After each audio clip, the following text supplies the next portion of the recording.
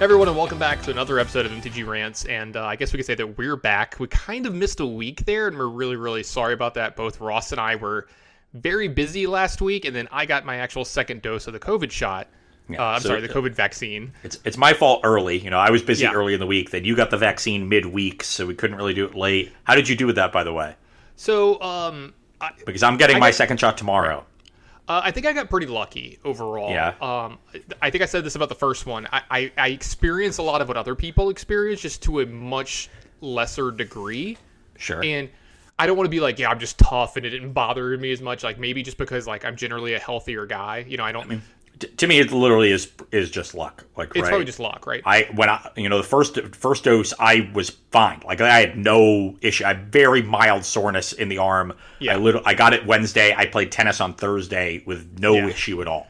See, I had it worse than that. Like, I at least was like, I was mildly sore along my entire body. I got like really tired that night. Went to bed like, an hour or two before I normally do, because I was just like, I'm just exhausted for some reason. I didn't really do anything. You know what I mean? And then this one, so I got the shot, went home, kind of just like took it easy. You know what I mean? I didn't want to overexert myself or anything. I got like my walk-in for the day that I normally do like later in the day. But like, a few hours later, I could definitely feel it. Like the soreness was about the same in the arm. The only thing that was weird about that is about a day later, maybe it's something like, 40 hours later, something like that. I had this like weird lump in my arm, like where the shot went in, and I talked to Tarek Patel, who's like my resident doctor, former Magic player. He's a doctor, whatever. And I was like, hey, is this normal? Like, yeah, it's good. We play games online together and stuff, and I've bought stuff for him before. Well, I hope you're carrying him. At first, maybe it's way better than I am now at the game that we play. But what was I going to say? Man. So, speaking of being way better, let me finish your point, then I'll go into mine. Let me finish my point? Let you finish your point, yeah. Yeah, sure. You know what I meant to say. I had two beers before we started, Tannen, so it's going to be a loose show. Okay, sure. And so I asked him, I was like, yeah, is this normal? He's like, yeah, perfectly normal. It's like a reaction your body just has that area or whatever. And so, like, it's been steadily going down for a few days. So that's been lingering. But other than that, like, just what you hear. Like, I was kind of tired. I was kind of weak. I didn't really have appetite. And then that night when I went to bed, I was, like, kind of tired. And I did shiver a little bit. Like, I did get, like, I felt like feverish symptoms. I felt like I had the lightest flu of all time. Yeah. Or the quickest flu of all time. Fluish symptoms. Yeah, whatever. Yeah, I had a fever, like whatever. I literally had the shivers for a little bit. Like, my wife got it way worse when she got hers. She had it for a while. Like, I was literally like shaking in bed. Like, I grabbed her and I was like, I need to be the little spoon. I need you to like warm me up. Were you Moderna or Pfizer? Moderna. Okay, I'm Pfizer. Okay. Isn't that the one with supposedly less side effects or whatever? I haven't looked up, huge differences beyond the timetable. Just get it done. Moderna's 4 weeks between doses and Pfizer's 3, but yeah, who cares? Just get it done. Basically the same, yeah. Yeah, at this point, and I will say this, my outlook and my like just general mental happiness has been higher, I think, over the last weekish since it's happened. I think it happens to a lot of people, and we'll see what happens. I have a vacation planned. Nice. In a little over a week. So for that week, you and I have had a chat. We might need to get somebody to replace me for that week because I'm going to be in Vegas for 7 days, and it's going to be pretty hard for me to record from there without a computer. Sure. So we'll figure something out. Yeah, we'll figure something out. I agree. My mental health has definitely been better recently, but that's more because I've been getting outside as the weather has improved, which brings me into the point I brought up earlier. So, we play a lot of sports here in Roanoke. That's our thing. The Roanoke Basketball League, yeah. Yeah, we've got the Roanoke Basketball League. I've been getting people into tennis. Like, Anderson just bought a tennis racket for himself today. Good for him. So I don't have to loan him mine and have me play with a wooden racket. Though that does even the playing field to some degree. That's kind of funny. And I bought a pickleball set last week because they redid the tennis court. What is pickleball? So I actually I feel inadequate at this moment. So this is a pickleball paddle that I'm showing Tannen right now. Don't put it in front of your mouth. Don't put it in front of your mouth. You see how it looks? Yeah, you see how it looks like just a big ping pong paddle? Yeah. Yeah, it's just a big plank of wood. So we played on a tennis court. Technically, the height difference, there's like an inch or two different, but who cares? So it's like a tennis net on about a badminton-sized court, so like half a tennis court maybe. and you're hitting a wiffle ball, sort of a wiffle ball. It's got holes in it, not the long slits that wiffle balls have, but same size, plastic ball, and you're hitting it with those big ping pong paddles, and there's a few unique rules to it, usually to prevent net play, but it's really fun. A little bit less running than tennis, which makes it a little bit more of a good intro racket sport. Yeah, for people that don't play tennis. So they redid the tennis courts that are at the park near my apartment, which is where we have our local disc golf course, one of the basketball courts we play at, and where we play tennis. And when they redid them, they painted pickleball lines on the tennis courts, so they have both. So now when I noticed that, I bought a pickleball set, and we've been doing some pickleball. We got some tennis, we got disc golf, we got basketball. Like we're really trying to get outside, and it's awesome. But my point that I was going to bring up was that I've learned in disc golf, which is of all of the sports that we play, is relative to everyone else is my worst one, right? Another sport I want to pick up. Yeah, but I've learned that I have a really good forehand. When you throw a frisbee, it's normally backhand, right? Yeah. And so that's how you go at it, and that's how most people throw. But with disc golf discs, which are a little bit different than regular frisbees, I throw a really good forehand. Mm-hmm. And so I've learned that anytime I'm driving, my first shot on every hole, and anytime I've got a good distance to me, like more than 200 feet or so, I'm throwing forehand every time, no matter what. And it's added 50 feet at least to my drive, nice. Just has completely reshaped my pickleball game. So nice. I came very close to beating Corey today, and he's easily the best disc golfer that we have in the group. Not surprised. I was leading him by a stroke with 2 holes left. The local course is only 9 holes, but with 2 holes left, I was leading him by a stroke. The pressure got to me though. I choked the last 2 holes. I threw an 11. He threw a 7. So I lost by 3, but it was still my best round ever. I threw a 37, I think. Nice. Par is 30, so I was 7 over. I would say before this, I would normally throw something in the low to mid 40s, right? So I was 5 to 6 strokes above that. And, if my this really improved my drive, and now I've got to really improve my putting.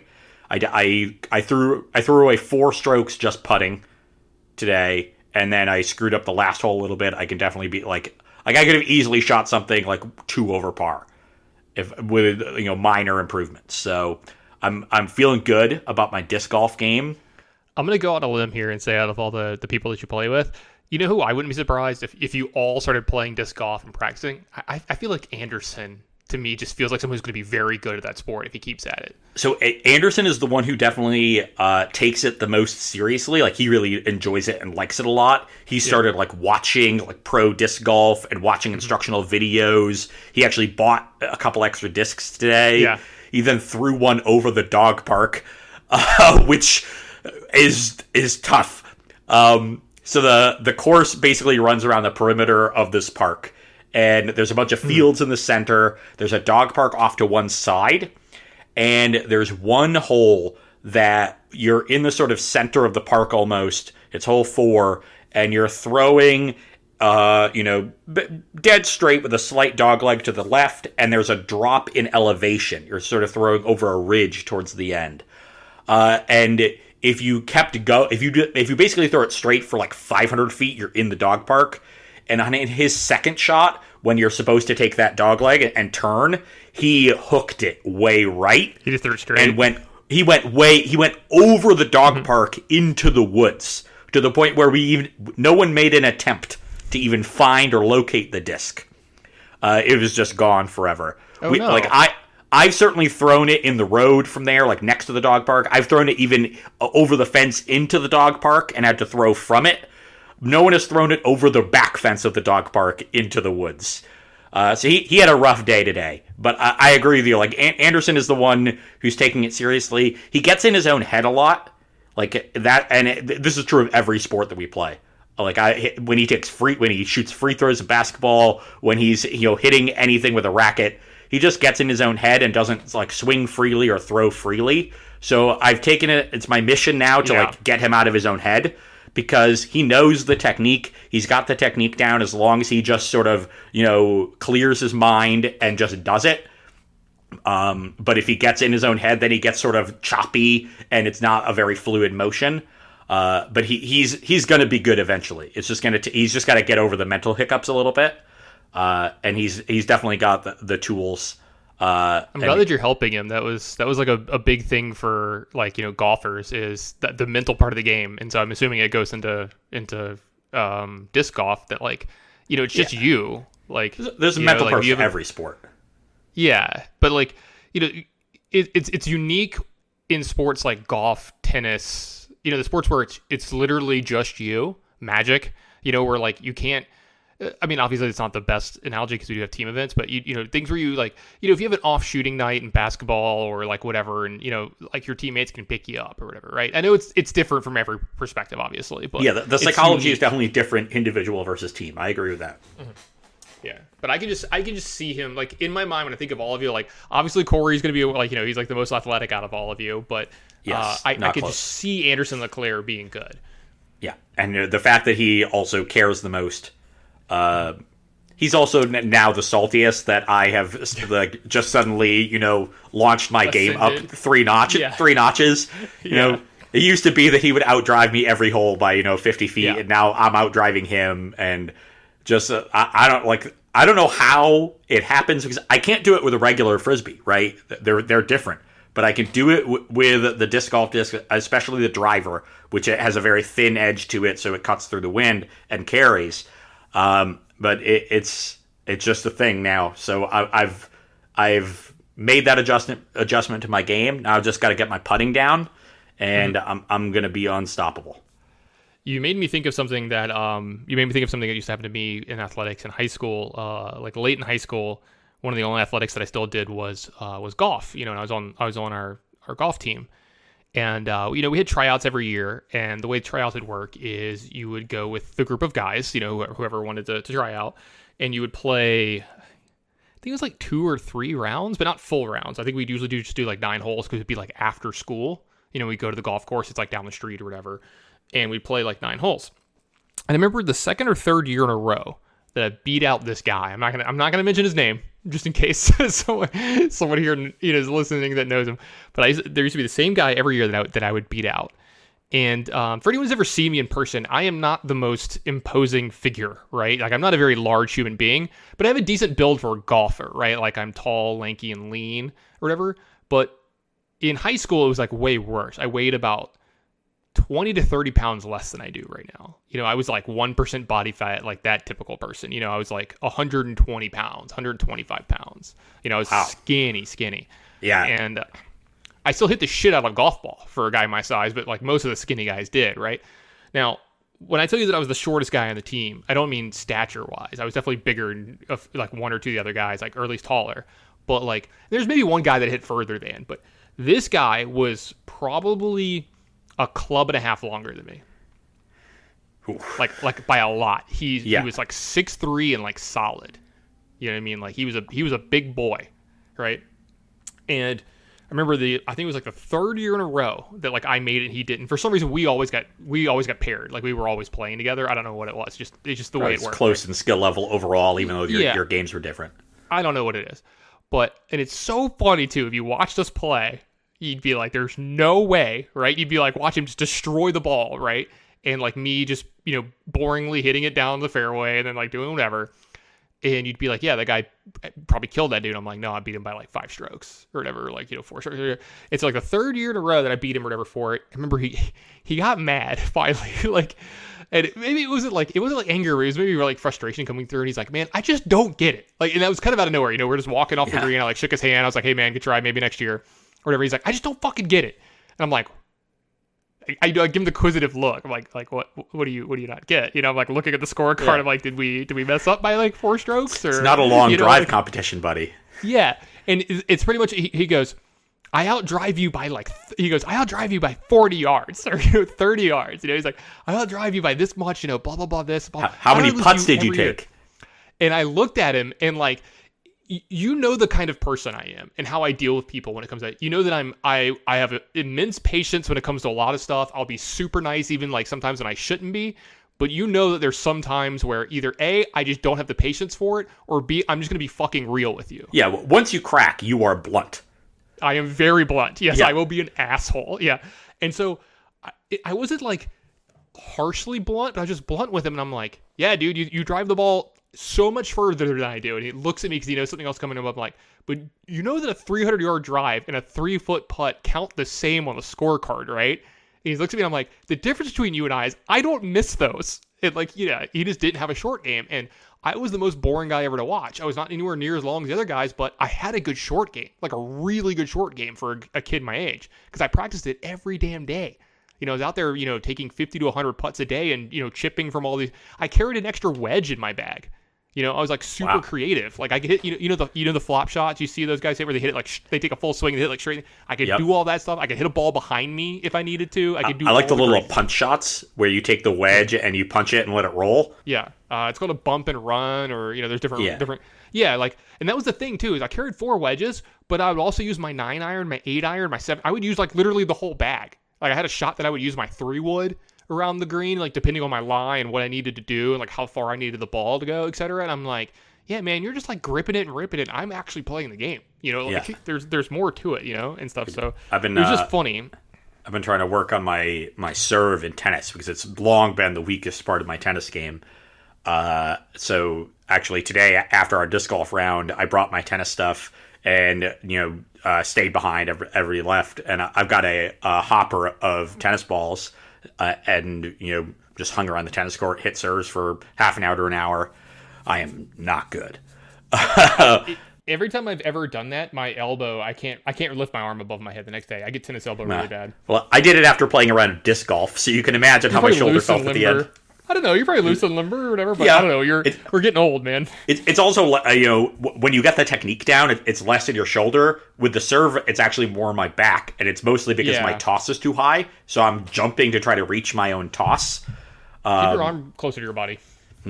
Yeah, and again, that's an issue of the toss. If I'm trying to chase my tosses around because I'm throwing the ball everywhere, I'm going to have that issue. So I've recognized the problem, and now it's just a matter of fixing it. I think that's the biggest problem that I have. It probably comes up in disc golf too. It definitely came up in golf, pitching. What else? Like just a lot of things is like I kind of, my arms would be too far out. A lot of people do this. I'm like, just keep your arms closer to your body. Yeah. I actually tell that to Corey in basketball when he's shooting. When you're flailing. So I can kind of show you here. When you're shooting, you want to keep your forearm straight up and down, right? And you're like, I'm bad about that. I kick it out. Yeah, Corey's like this. Yeah, he kicks the elbow, and I keep telling him, like, Corey, keep your elbow in. The way I have to think about it mentally to make myself do it correctly, because I'm bad about having my I'm having my elbows wide when I shoot or whatever, is I want to make myself feel like when I'm shooting that I'm like throwing my arm elbow to wrist at the goal, like at the rim. And I want to feel that. And when I feel that, it makes me keep my elbow and like my stuff tucked in. But when it's out here, I feel like I'm shooting up and then my wrist is shooting the ball, which is like probably more inaccurate and like just not, I definitely don't shoot the ball the way I need to. Yeah, I don't shoot. Yeah, and so it's been a while. I was a shooting guard, but it's been a while since I've played. So. When it comes to the Roanoke Basketball League, I've realized my niche. I'm the best shooter that we have, right? That's what I do because I'm the shortest. Videos y'all posted were great, by the way. Yeah, I'm basically the shortest person around. Todd and I are probably similar height now that he's playing. Maybe some other players are about him, by the same height as me, and but I don't have a great handle. That's something I want to work on. And I'm not good, finishing around height. I get swatted when I go inside a lot. But you play with a lot of people who are like 6'4". Yeah, exactly. But that's going to be a problem. So I've got to learn, I've got to learn some sort of high arcing shots. That's my next thing. Humility, yeah. Yeah, humility, and stay out of the lane. And also, I'm at the point where everybody closes out really hard on me because I shoot a lot, and they know it. So I've got to start getting a good pump fake into my game, where I can either pump fake, sidestep, take the shot, or pump fake, drive, and finish or dish. Right? We're getting to that. Like, this is the point where sports are fun. when you first start playing and no one is skilled in any way, you're just kind of just throwing stuff at the wall. And it's still fun, right? Because, you're just playing sports and it's a good time. But it gets really fun for me when you start to recognize discernible skill advantages and disadvantages and doing things to try to exploit them. Mm-hmm. Right? No, 100%. And that we're getting there with basketball now. We played a lot last summer. We're going to play a lot more this summer. We're hoping that like next winter we can join a league and do it safely. That's our goal. I think you should next winter. Yeah, I think it should be like with the CDC guidelines getting pulled back a little bit and stuff. I think we'll see how it goes. We're a good chance. We're optimistic, but we're not going to be reckless about it. But it'll be nice to be able to play over the winter. We played for the first time in late March, I think. So about a month ago now, and it was rough. I tweeted about it, making fun of just how bad we were. Yeah. And it's gotten a lot better in the last month, and it'll continue to get better. And I'm also looking forward with all the racket sports. I'm the best racket sport person in the group because I played in high school. I just, I probably have thousands more hours than everyone else with a tennis racket in my hands and with, a badminton racket, any sort of racket. And so, certainly the best there. But Corey is not far behind. So I think once we get some of the others a little more up to speed, we can have some good doubles matches where Corey is on one team, I'm on one team, and we each take another person. So that'll be fun. I'm looking forward to that. I just being outside has felt so good. Like it was rough over the winter. Yeah. Just being even with you too, living alone, I couldn't imagine myself going through that. I need to have like human contact and stuff. So, anyway, do you want to get into talking about some Magic? Let's do it. It's been 2 weeks. It's under 1 week since the technical release, but really a week and a half because they released it on Arena a week early now. And we've seen at this point, we've had 2 weekends of tournaments on Arena. One of them focused on Standard, one on Historic. I think Historic first, then Standard. And then this past weekend on MTGO, we had challenges with Modern and Pioneers. So we've seen Strixhaven now in all four of those formats, as well as Legacy and Limited. So a good, well-rounded initial view of Strixhaven at this point. And so that's what we're going to talk about. First point, Standard. I know that both you and I were a little bit more optimistic from the early days of the preview season about Strixhaven's potential in Standard. The first weekend was not auspicious. Yeah. We'll put it that way. The best decks at the end of last season were, Sultai Ultimatum, Temur Adventures, Mono Red Aggro, Dimir Rogues. Those are the best decks now.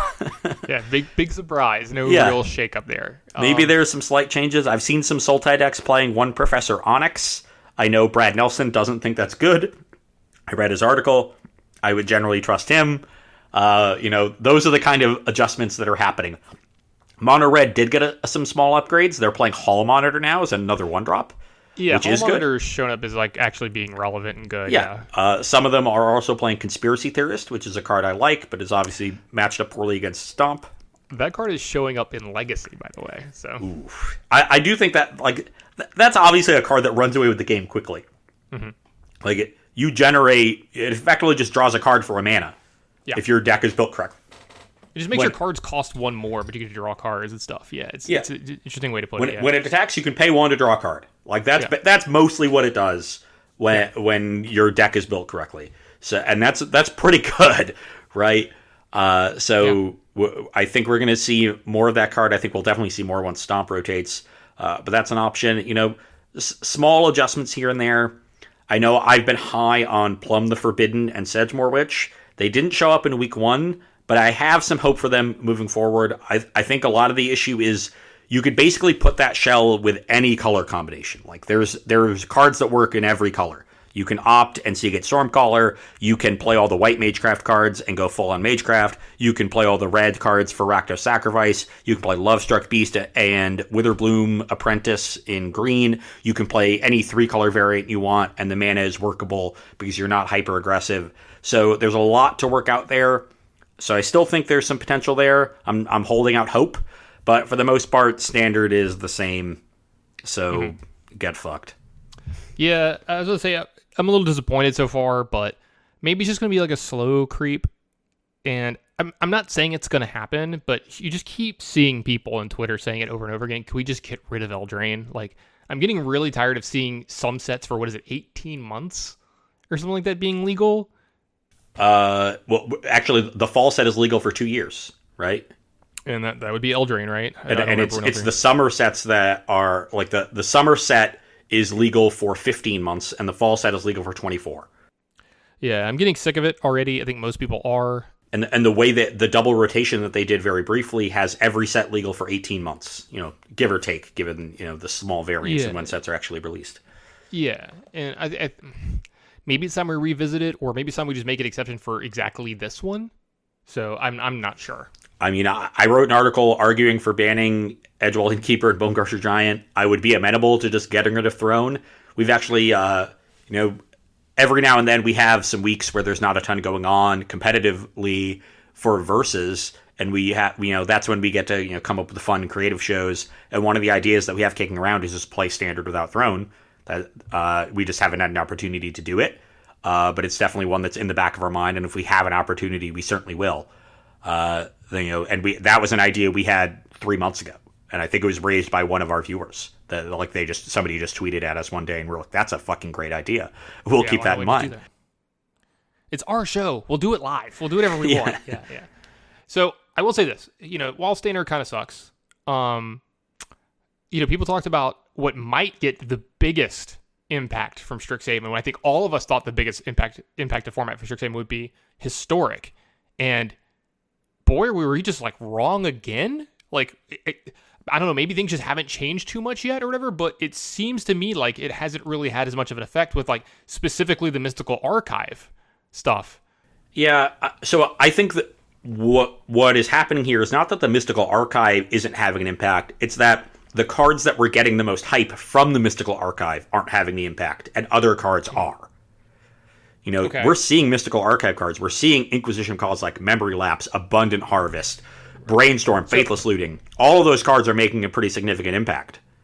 And I think we kind of saw this coming, right? Because like these are the ones that I expected to be impactful, right? The really good, cheap spells, right? Yeah. And then people were like, "Oh, what about like all these like super, expensive broken things? What if we cast like Time Warp?" I'm like, you're dead. You're fucking dead. And if you're not dead yet, you're definitely dead once I Mystical Dispute your fucking Time Warp. Yeah, exactly. We did see a lot of hype behind the Time Warp decks, and like they're cool and everything, but like in this format, like I don't know how you're playing that deck when like people are like either killing you or putting you in a position where like you can take 4 turns in a row and it's still not good enough. Yeah, in a lot of these games. And I know it's one tournament, right? Some very small sample sizes.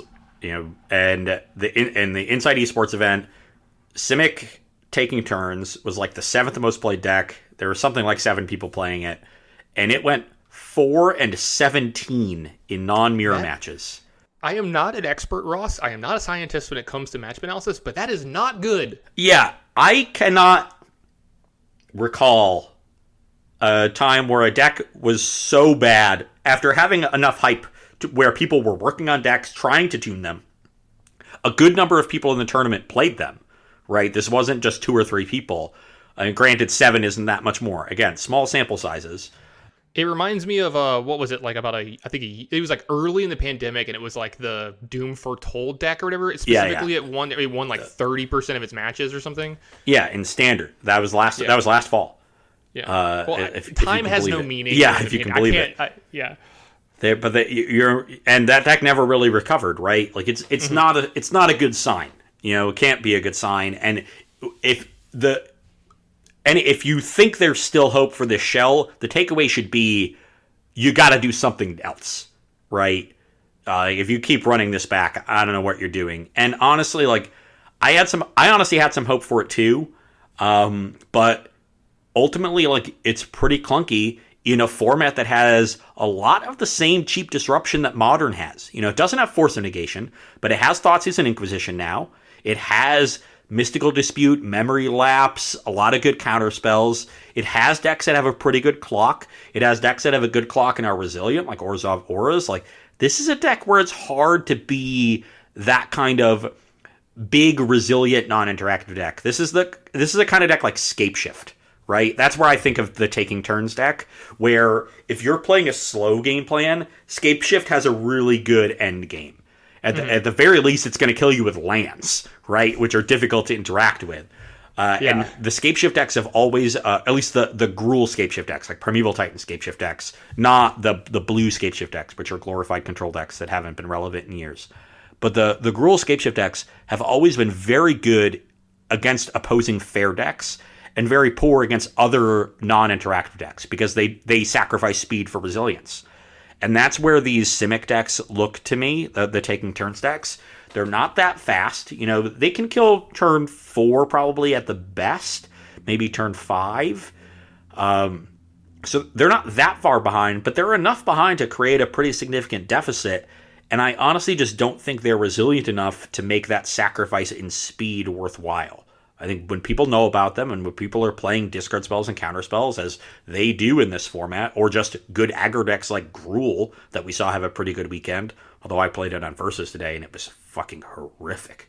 Holy shit. Spoiler alert, by the way.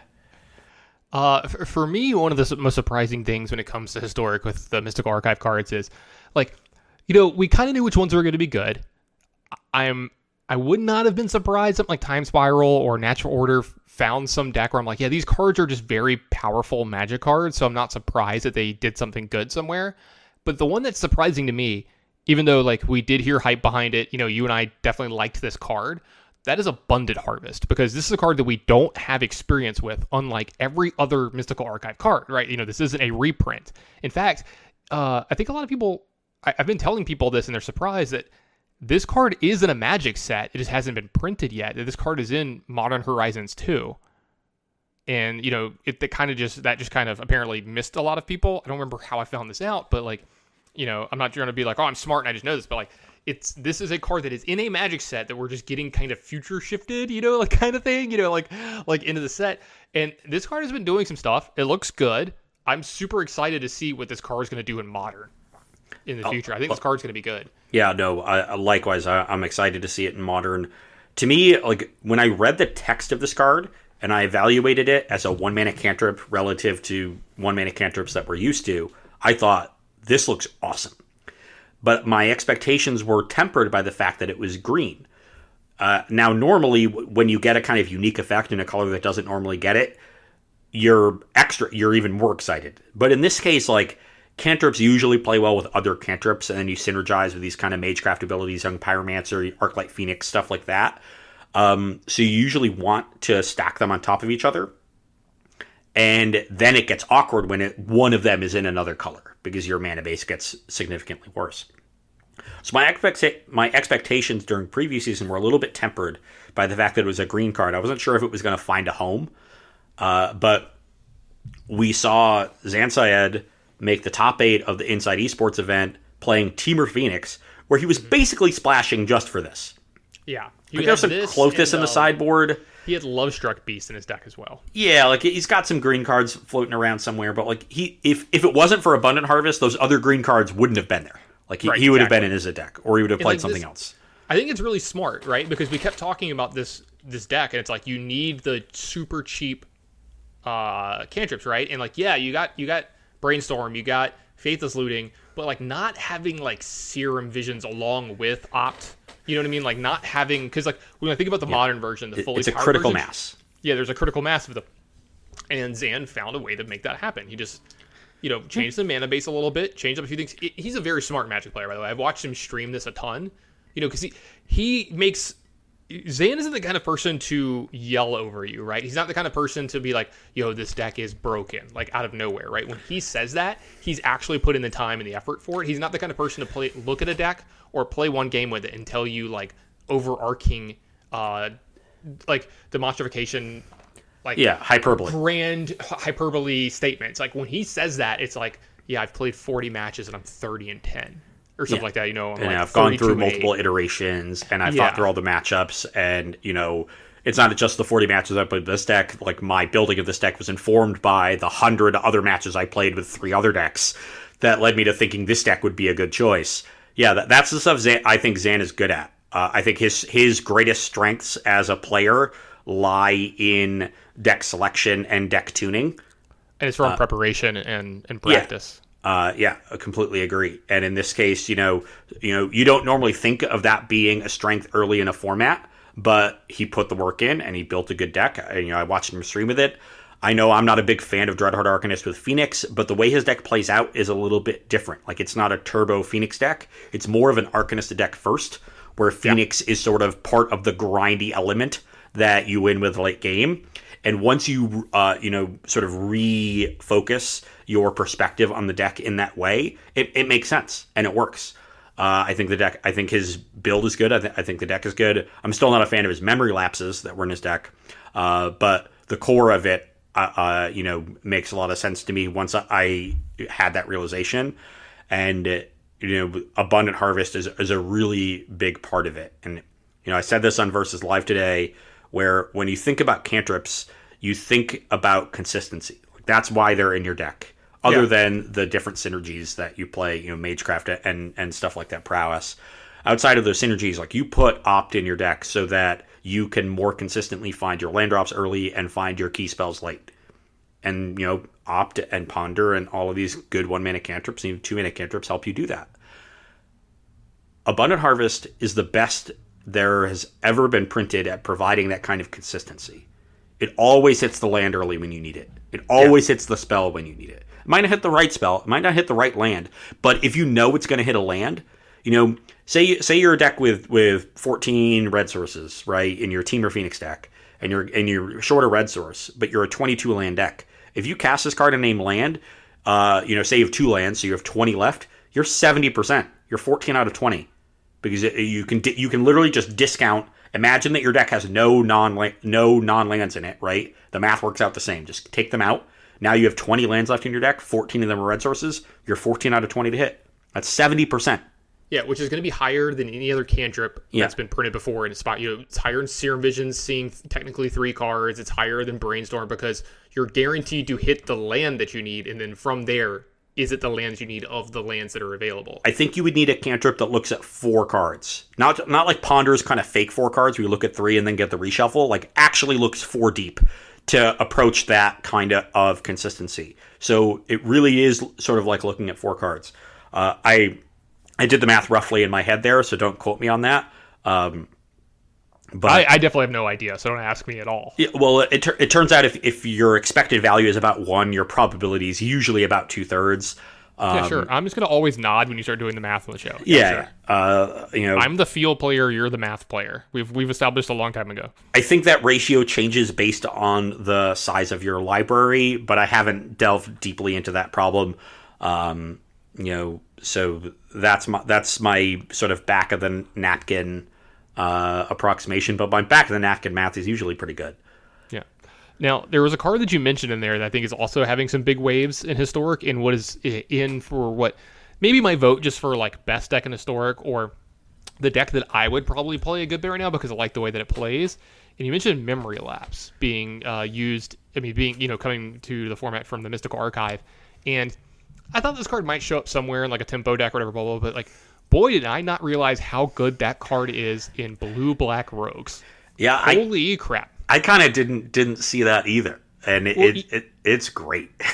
It harkens back to me that like, I talk a lot to Scooter. Everybody knows Scooter 222, and I talk a lot to him. And I remember when Rogues first started being a deck, he would send me a new list every day, and he's like, if you ever play Standard, you're going to love this deck because this is like your kind of Magic. And I'm like, yep, this looks exactly like the deck that I would play. Right? It's basically Fairies, but in 2021. Right.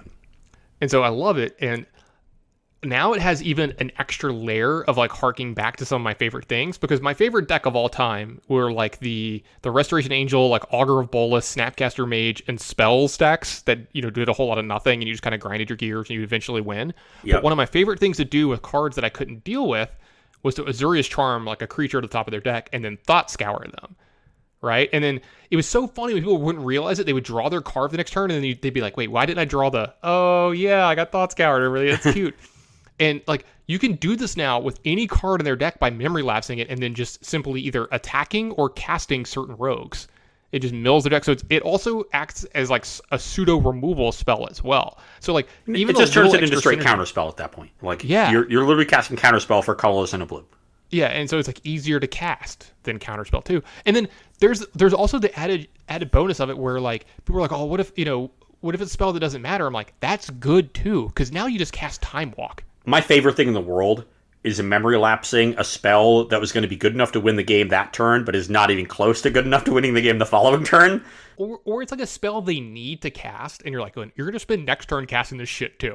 Yeah. Like... It's like when you have a 2-turn clock and they're casting their card draw spell, assuming they're like, okay, I'm going to take one more hit, go down to 4, and I'm going to hope I hit my sweeper and kill them. And you're like, okay, memory lapse the card draw spell. And they're just like, oh, I'm dead. I don't even get one more shot at ripping my Wrath of God. And the players that are like really good at these kinds of decks, you're going to see them figure out all the little different ways to cast memory lapse for value here. It's like when you watch people with Delver decks, like you see them daze weirdly or Force of Will strangely in some spots because they understand that it doesn't need to be this big game ending part, right? Like you can get the little stuff like you said, like it makes the card, a little bit better in this certain situation because it doesn't even need to be a card's worth of value.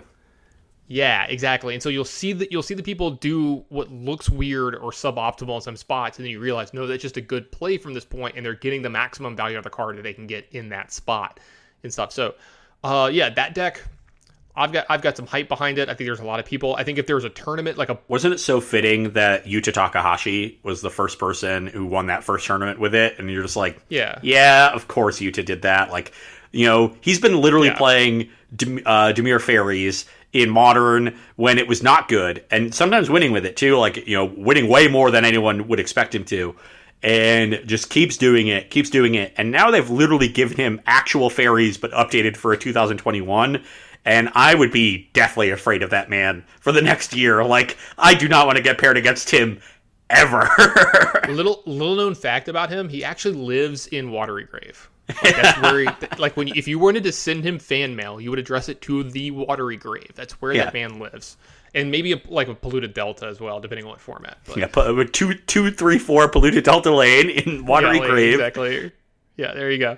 He knows what's up. Now, we talk a little bit about historic and stuff. Have you seen what's been going on in some of these other formats? Like, I'll say this. Pioneers had some really cool stuff going on in it, and you have some theories about why some of these decks are making a comeback, but I will say this. I'm super excited about what's going on in Pioneer and might actually play some of it myself in a very near future because of one specific thing. Do you know what it is, Ross? I don't. What is it? Torrential Gearhulk is becoming quickly... I knew that. I had temporary amnesia.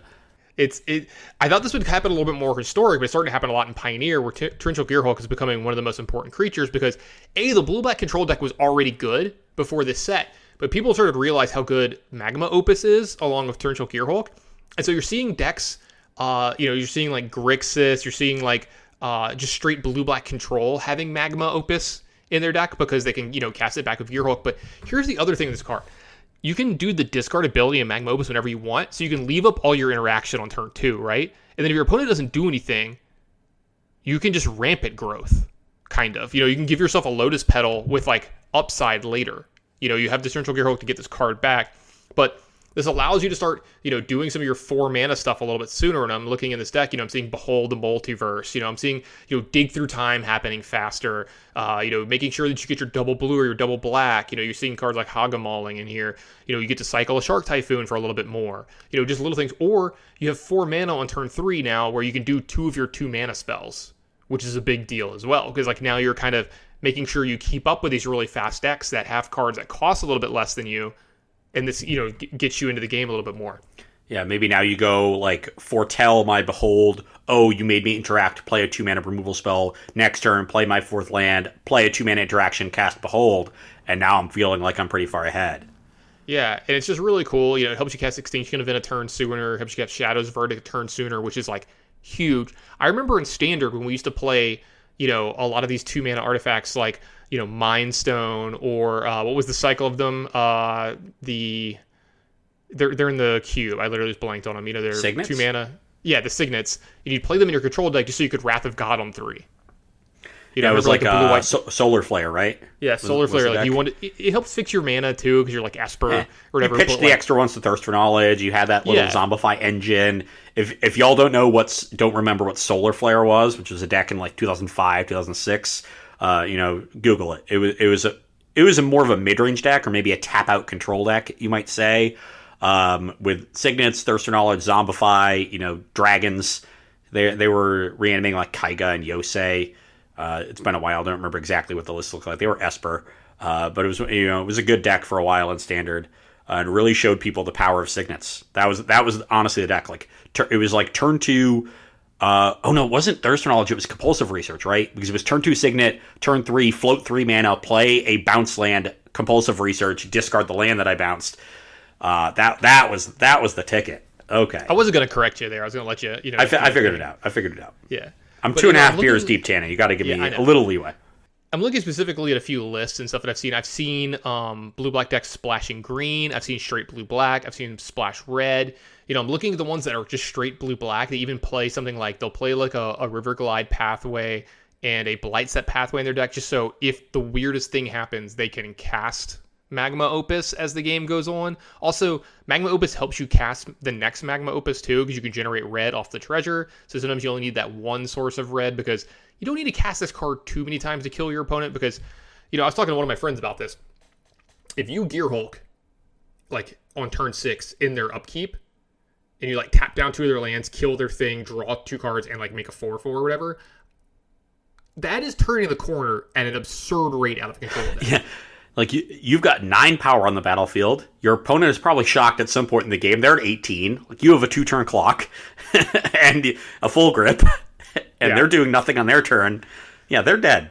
And so you also get to divide the 4 damage, too. So if they're, like, going wide on you, you can kill multiple things. Like, there's all kinds of, crazy stuff that you can do. This is a card that, I had high on my list, and I'm going to be pretty high on it for a while. I love this kind of card. It's my kind of Magic. And like when I'm looking at this list, I'm just seeing how much like they're digging into it and doing all this cool stuff. But like I'm seeing a card in here that blew my mind when I first saw it, and I don't know if it's good or not, but I could see why they have it. They have a Port of Carafel in here. This is a card that came up in Kaldheim Limited. So it's a land that comes into play tapped. It just taps for blue, but it has an ability on it where you can pay 3 blue, black, and you could sacrifice it to mill 4 cards. And then return a creature card from your graveyard to the battlefield tapped. So this allows you to just have a land up that puts a Gear Hulk from your graveyard into play at instant speed. So you just be like, do you want to play something? I'll just sacrifice my land and put this Gear Hulk in play, and like I'll either Sinister Sabotage your spell. Nice duress, idiot. Nice duress, like nice whatever, like nice thing killing my Gear Hulk. Also, you have Search for Azcanta in these decks too, so you're like milling over your Magma Opuses. You're milling over your Torrential Gear Hulks and getting some value and stuff out of them as well. I don't know if you can tell at home how excited I am, but I need a new pair of pants after reading this this deck list. My thing with Magma Opus is an interesting bit of Magic theory that I think is often overlooked. And it goes to how Magic is different now than it was in, say the late 90s, early 2000s. In those early days, it was card advantage that was king. Games were played on that axis almost exclusively.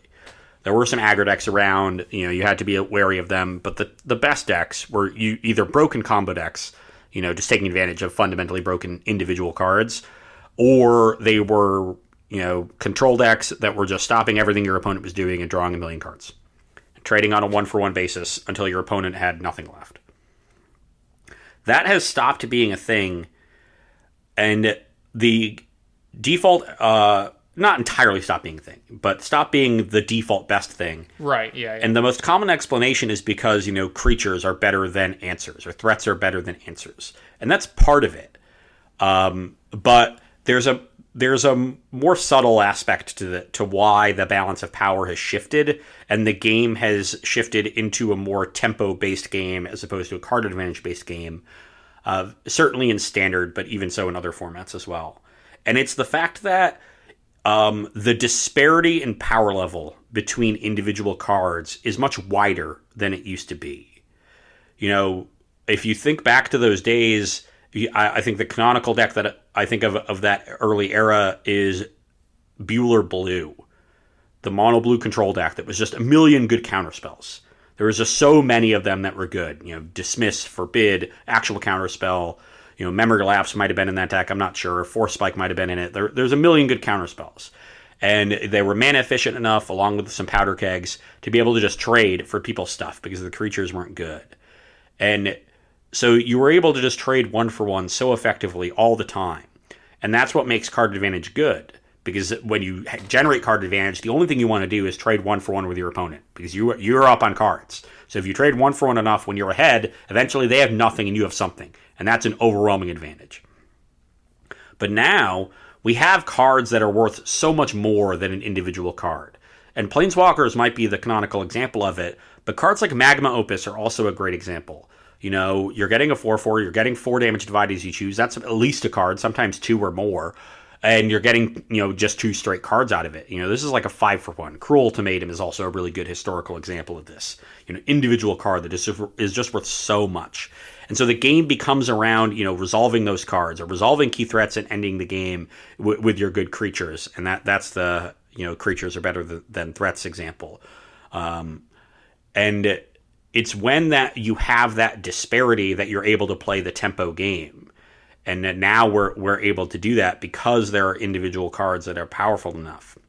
Now, the issue with cards like Magma Opus is that power level comes at a cost. It costs 8 mana. And so it's hard to put a lot of 8 mana cards in your deck. Because if you draw too many of them early, you're going to get tempoed out and die. Yeah, like the Cruel Ultimatum problem. Like if you have it in your opening hand, like you never want it there. Yeah. Yeah. So decks, back in the day when you think about those Cruel control decks, they played 2, maybe 3 Cruel Ultimatums. They certainly didn't play 4. 3 was like the max. Yeah, it was 2 to 3. But Magma Opus is a card that, if you look at the decks from the last 2 weeks, they're playing 4. And it's because of that second ability. Being able to use it early and just make a treasure. Yeah, it might not be worth a full card. Sometimes it might not be, it might not be actively good. But it's offset by the fact that once the game goes long, your deck is juiced. You've got all these Magma Opuses left to draw into, and you're so favored. And your deck is built to get to that long game. The entire rest of your deck is this cheap removal, cheap counter spells, sweepers. And then you've got these Torrential Gearhulks and Magma Opuses left. And when you're building these kind of control decks in the modern era, it's not just about putting all of the best counterspells in your deck. It's about balancing and making sure that you have enough early game to stop the hyper-aggressive decks, but also enough late game that when you get there, you're consistently advantaged. And Magma Opus is a really, really good card for finding that balance and consistently hitting that balance with a random draw in the course of the game. Because when you draw it early, it's accelerating you into a sweeper. It's accelerating you into a good threat in the mid-game. It's, giving you extra mana so you can double spell on a turn when your opponent did nothing. So when they set up for something more devastating, you're ready to win the counter war, or you're ready to kill 2 threats that they play on one turn. And then when you draw it late, it's obviously a really powerful card when you hard cast it. So, I was skeptical initially of Magma Opus because I honestly wasn't sure if the 8-mana mode was going to be good enough. But I did recognize that the fact that raising the floor on an expensive spell is really valuable because it's the floor that is the problem for expensive spells when they clog your opening hand. And as it has turned out, Magma Opus is a really impactful spell. So, if you had told me that, like, you guaranteed this card is going to be really impactful, it does more than you think it does, even though it does read pretty well, obviously. But I was being a little bit pessimistic about it in the early days of preview season. And if you, listen to our show from 3 weeks ago, I think that comes through. But now seeing it in play, having seen it on Versus Live a bit, seeing it in tournaments, this is just a really good Magic card. Yeah, I was a huge fan of I'm like the Sahin Sharani kind of version, the big overpriced instant sorceries. Love them. It's my kind of thing. I like to do or whatever, blah blah blah. But it's good. I like it. We know that. We could spin forever on this. There's some other decks doing pretty well in Pioneer that you're a little surprised at, and you might have a theory why. It's kind of your baby. So I was very interested to hear what you were going to say about Arclight Phoenix. Well, this is not even related to the Mystical Archive. We've seen Arclight Phoenix decks in Pioneer for the last month or so, I would say. And the surprising thing to me is they're not different than the Arclight Phoenix decks we saw, even when Pioneer was announced as a format. If you think back, I know Ryan Overturf played a lot of them. I actually played a good bit myself. Yeah, and they were using Treasure Cruise. They still are. And everyone thought, like, oh, it's an Arclight Phoenix deck. It's playing 4 Treasure Cruise. Like, this deck's going to be busted.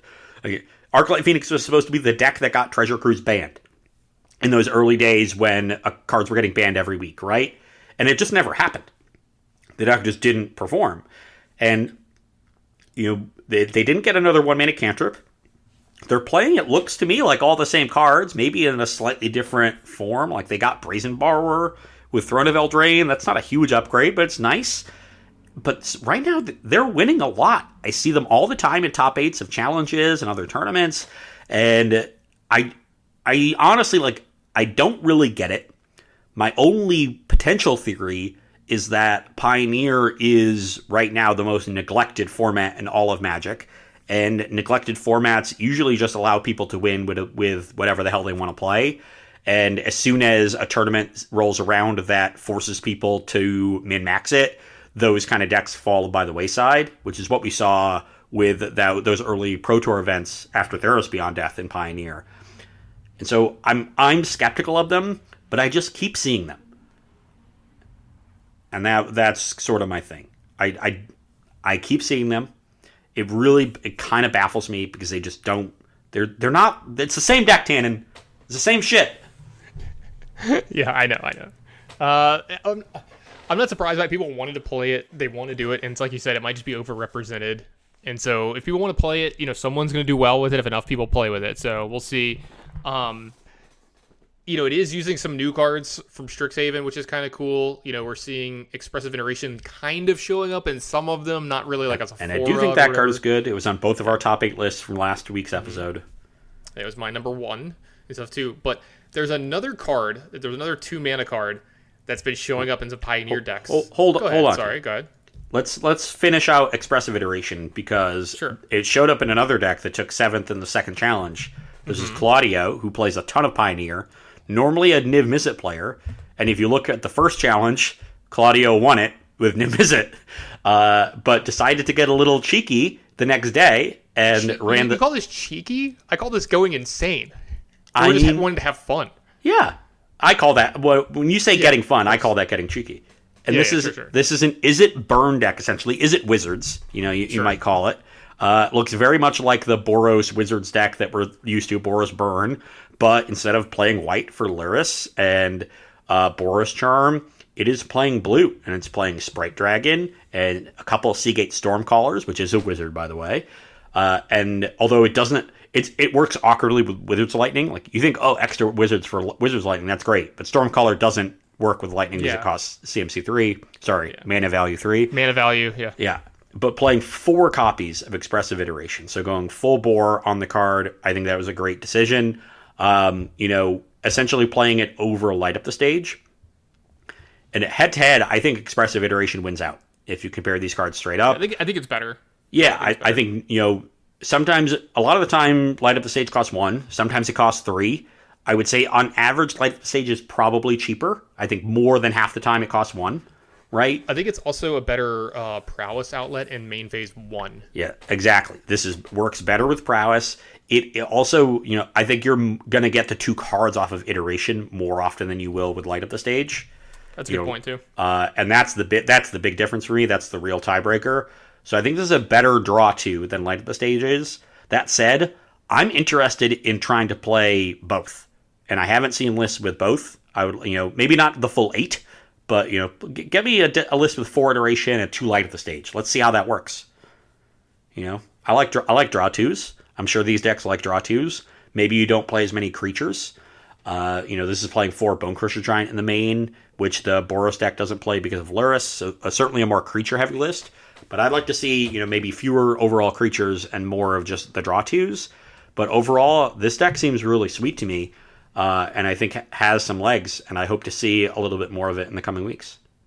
Yeah, absolutely. I like this deck a lot. You're looking at the full litany of what I call like the prowess creatures in this format. Not all of them have prowess, but you're looking at like Get Through Lava Runner. It's a 2/2 for 1 with haste if you have a bunch of spells in your yard. Monastery Swift Spirit itself has prowess along with Soul Scar Mage, and then you have Sprite Dragon, which has permanent prowess. As we like to say, it just gets bigger and bigger and bigger. And then, of course, it's going to have Bone Crusher Giant in it just because it's like the best red card ever printed, kind of thing, and kills everything else. And then you have Expressive Iteration kind of just feeding all of the burn spells along with the fact that it's just got 4 opt as well, just to make sure it keeps going. And it's an 18 land deck too, which I'm a big fan of decks that can play the least amount of lands as possible because I just want more spells, kind of thing. And getting the blue cards, you do get access to some sweet sideboard cards. Like you still have like Spell Pierce, which they've got 1 main. You've got Mystical Dispute, which are some of the best cards in the format, and stuff like that. And then you can also just go super aggressive in the sideboard too. Like you see like Hazaret in the sideboard, and stuff like that too. So I think this is a cool deck. If you like the like blue-red prowess decks in Modern, this is the deck for you. Like you should pick up this deck right now.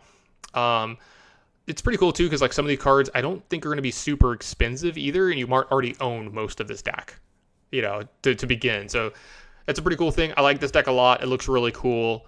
I think you were like super excited about the 9th place list as well, right?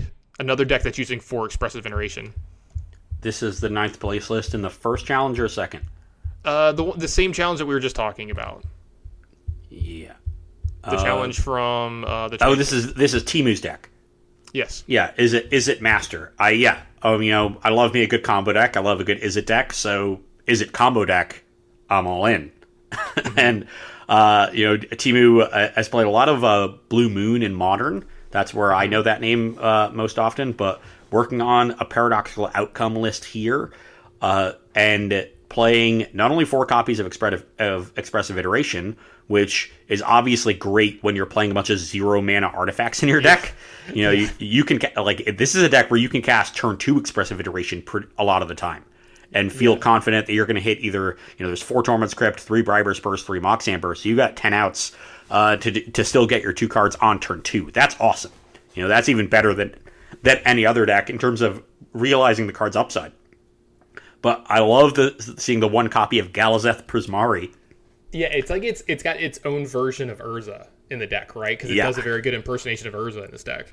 Yeah, you may not Urza obviously has the extra card advantage from the activated ability and also makes an actual construct so you can get aggro with it. But Prismari does give you the mana generation ability, where it lets you tap any artifact you control for a mana of any color. You can only cast instants and sorceries, but you're mainly casting Paradoxical Outcomes and Expressive Iterations. Getting extra colored mana, certainly very valuable. You do have Inspired Statuary as well, so it's sort of an additional inspiring statuary in that regard for the deck. And so a solid one of here, and also another legend for Mox Amber. That's welcome. So that's a card that would have went right over my head. I would not have seen it for the deck. One of it's not going to make a huge impact, but as I always say, Magic is a game of small edges. So if that one Galazeth takes the deck from 50% to 52%, you've got something. I'm a pretty big fan of the fact that there's 3 Briber's Purse in this deck. I mean, we are going deep on the 0 mana artifacts here. Briber's Purse was actually in my deck for my very first ever SCG Top 8. Did you know that? I did not. What format were you playing? Standard. What set is that from? Exactly, right? So this is really funny. And this is me. I had 3 of them in the sideboard of Red-Green Devotion when I played that busted Red-Green Devotion deck. After Dragon Lord of Tarkir was printed? Yeah. And it's really funny. There's actually, if you care to have a fun joke about this, there's a deck tech that was done with me with Nick Miller. It was like one of his very first deck techs. And there's a deck tech with this, and he talked about that I have a draft common, draft chafe in my sideboard, is because there was a deck in the meta that wasn't super popular, but people played it mostly because of Tom Ross. It was like this blue-white heroic deck, if I remember correctly. Bant heroic was Tom Ross. Yes, maybe it was Bant. I don't remember. It might have been blue-white at the time. Well, so blue-white heroic existed, and people played it. More notably, Joe Lissette. Sure. He also won an open splashing red for Temur Battle Rage and played Jeskai I'm heroic. saying at this time, I think it was only blue-white. Yeah, and Tom did play the blue. No. By then they were playing Bant because Jamoka's command was printed. Yeah, I don't know. This is from like 10 years ago. Anyway. Well, if Dragonlord Atarka was printed, so is Daroka's Command. I sure, that's not the point I of want the it open story. with this deck, Tannen. I don't care. I do. You're literally arguing over something that doesn't matter. It doesn't matter. It doesn't matter what it was. There was a heroic deck at the time that was popular that was very hard to beat, and believe it or not, Briber's Purse was good against them. I agree. That sounds good. I played the deck. I would have been scared of that card. Yeah, they can't God's Willing it. They can't do any of their protection. Yeah, it gets it's God's Willing and a all Johnny's of Presence where the protection spells. No hexproof, which is what you would have needed, or pro colorless. That would have done the job. It would have bought you a lot of time, and you just kind of. It's not even about buying time to like deal with the battlefield. You literally would have just raced in the air with a Dragonlord Atarka. I would just need to stop you from attacking me like once or twice, and the game is over. Because the thing is, it's cost me 1 mana to keep you from attacking, and my deck makes like 18 mana a turn. So like I would just do all this other broken stuff, and then just be like, go, all right, this thing can't attack. Those are two of the 3 decks I played in that format. Yeah, so it's pretty cool to see Briber's Purse, but again, that was from. It was the very first 2-day open that I ever played. So they were new. That was 2015. Yes, this is a long time ago. Yeah, so I remember that year. That was my best year playing competitive Magic. It was 2015. Yeah. Oh, I'm sorry. It was that long. It's been all downhill from there. It's been all downhill from here. Yeah. So, but yeah. So I got to say that since we've talked about golf quite a bit on the show today, that I'm going to use a golf term that I am the leader in the clubhouse right now for the top 8 list. Just the fact that Expressive Iteration, it seems to be having some pretty overarching play across all the formats. We're even seeing it in Legacy. I had a pretty high on my list too. So yeah. I think we're pretty close right now. It's going to come down. It's going to come down to Plum the Forbidden. Yeah, for sure. If Plum can turn it around and make some waves in Standard, then I'm going to take the lead. But so far, like I think your list was a little safer than mine, and so far you're looking good. I think, because I had Spellbinder 2, you had Spellbinder 1. Spellbinder's also making multi-format impact. We both knew the card was good. I took a couple risks. I had Spellbinder 2, by the way. Oh yeah. You had it 2 and Iteration 1. But I agree. You're ahead right now. But it's going to come down to Plum. Yeah, it's all Plum's job right now. I gotta take my wins when I get them. Ross, they're so few and far between. We'll see how it looks in a couple months. Yeah. So,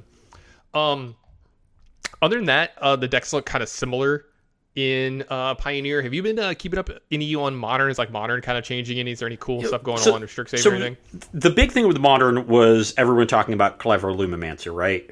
They were like, oh, obviously like Clever Lumimancer and Prowess with our Lava Darts and Gut Shots and whatnot. Obviously, like we just get another 1-drop in our Prowess decks, and that's going to be great. But if you look at Modern, especially this first challenge that Dylan Hovey won.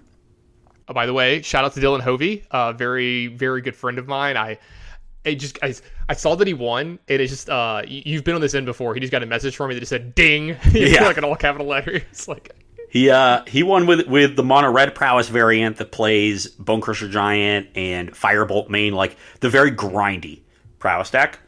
Yeah, he kind of called this shot too. He said he was like, "This deck is very good. I'm going to play it. I'm going to do well." It's apparently very good, according to him. In and I would believe him in the Prowess mirrors, because you just have so many built-in 2-for-1s, and the Prowess mirrors are very grindy. So he saw all the hype around the Prowess decks and was like, "Okay, I'm just going to win the Prowess mirror," and put his money where his mouth was and won the fucking tournament. So good on him. But the second place list, the person who beat in the finals, Darth Kid, is playing another Prowess deck, but not with Clever Lumimancer. This is It Prowess with 4 copies of Expressive Iteration. We talked about it in the Paradoxical Outcome list. I was hoping I would see with Iteration Mishra's Bauble. I don't see them in this list. I do see Mutagenic Growth, which is sometimes a 0 you can find. Like turn 1, Swift Spear or Soul Scar. Turn 2, Iteration, Mutagenic Growth, my thing. Draw another card. Is pretty cool. I'm not sure if you would be bold enough to try to hit one of your 3 Mutagenic Growths with your Iteration, but maybe you just really want to cast it for 2 mana and you're fine anticipating with it. But to me, this shows like the card is very powerful. Again, you see 0 light up the stages, so just replacing light up the stage. Again, I would like to see more light up the stages, maybe more Mishra's Baubles once you have that many of these sort of conditional draw 2s to make sure you draw 2 as often as possible. But the power of Expressive Iteration really powering through. You did see Lumimancer in the second top 8 in 6th place from CVXW. Pretty typical, like Boros Prowess list with Lurrus as a companion. Also playing Lean and Light Scribe, the other Magecraft card that pumps your team. So both being represented, but not a clear victory from the more hyped card in Lumimancer. And honestly, to me, like, I would side with Iteration. I just think that card's really good. Yeah, and so I think it's really cool in the fact that I think it gives you better game like across the field, right? You don't get the super nutty turn 2s where like you have a creature in play and you're like Lava Dart, you cast cast with Spectacle, then do a bunch of other stuff. If you're trying to beat a field of Tron, play Lumimancer, right? Yeah. But that's not what they're trying to do. I think this one's just better across the field. It's just another card that really pairs well with Stormwind Entity as the game goes on. The fact that like later in the game, you have a few lands in play, like especially against the decks that are going to interact with you, right? That like you said, that the mirror match can get real grindy because your burn spells don't go to the face; they go to all the. It's usually the person that gets to actually attack multiple times wins. That actually has something connect multiple times wins, and you're going to be leaning on a card. I'll say this, in the mirror, you're going to want something like Expressive Iteration as well. I think it's probably pretty good, even though the mono red version. Yeah, the mono red version does seem better in the mirror just because it has so much removal for creatures and stuff, but there's like probably a little less air. You have like less mutagenic growths main, which can lead to either being really good or really bad in some of the spots. But being able to iteration late into a game and just like hitting a Storming Entity and like just casting it, right?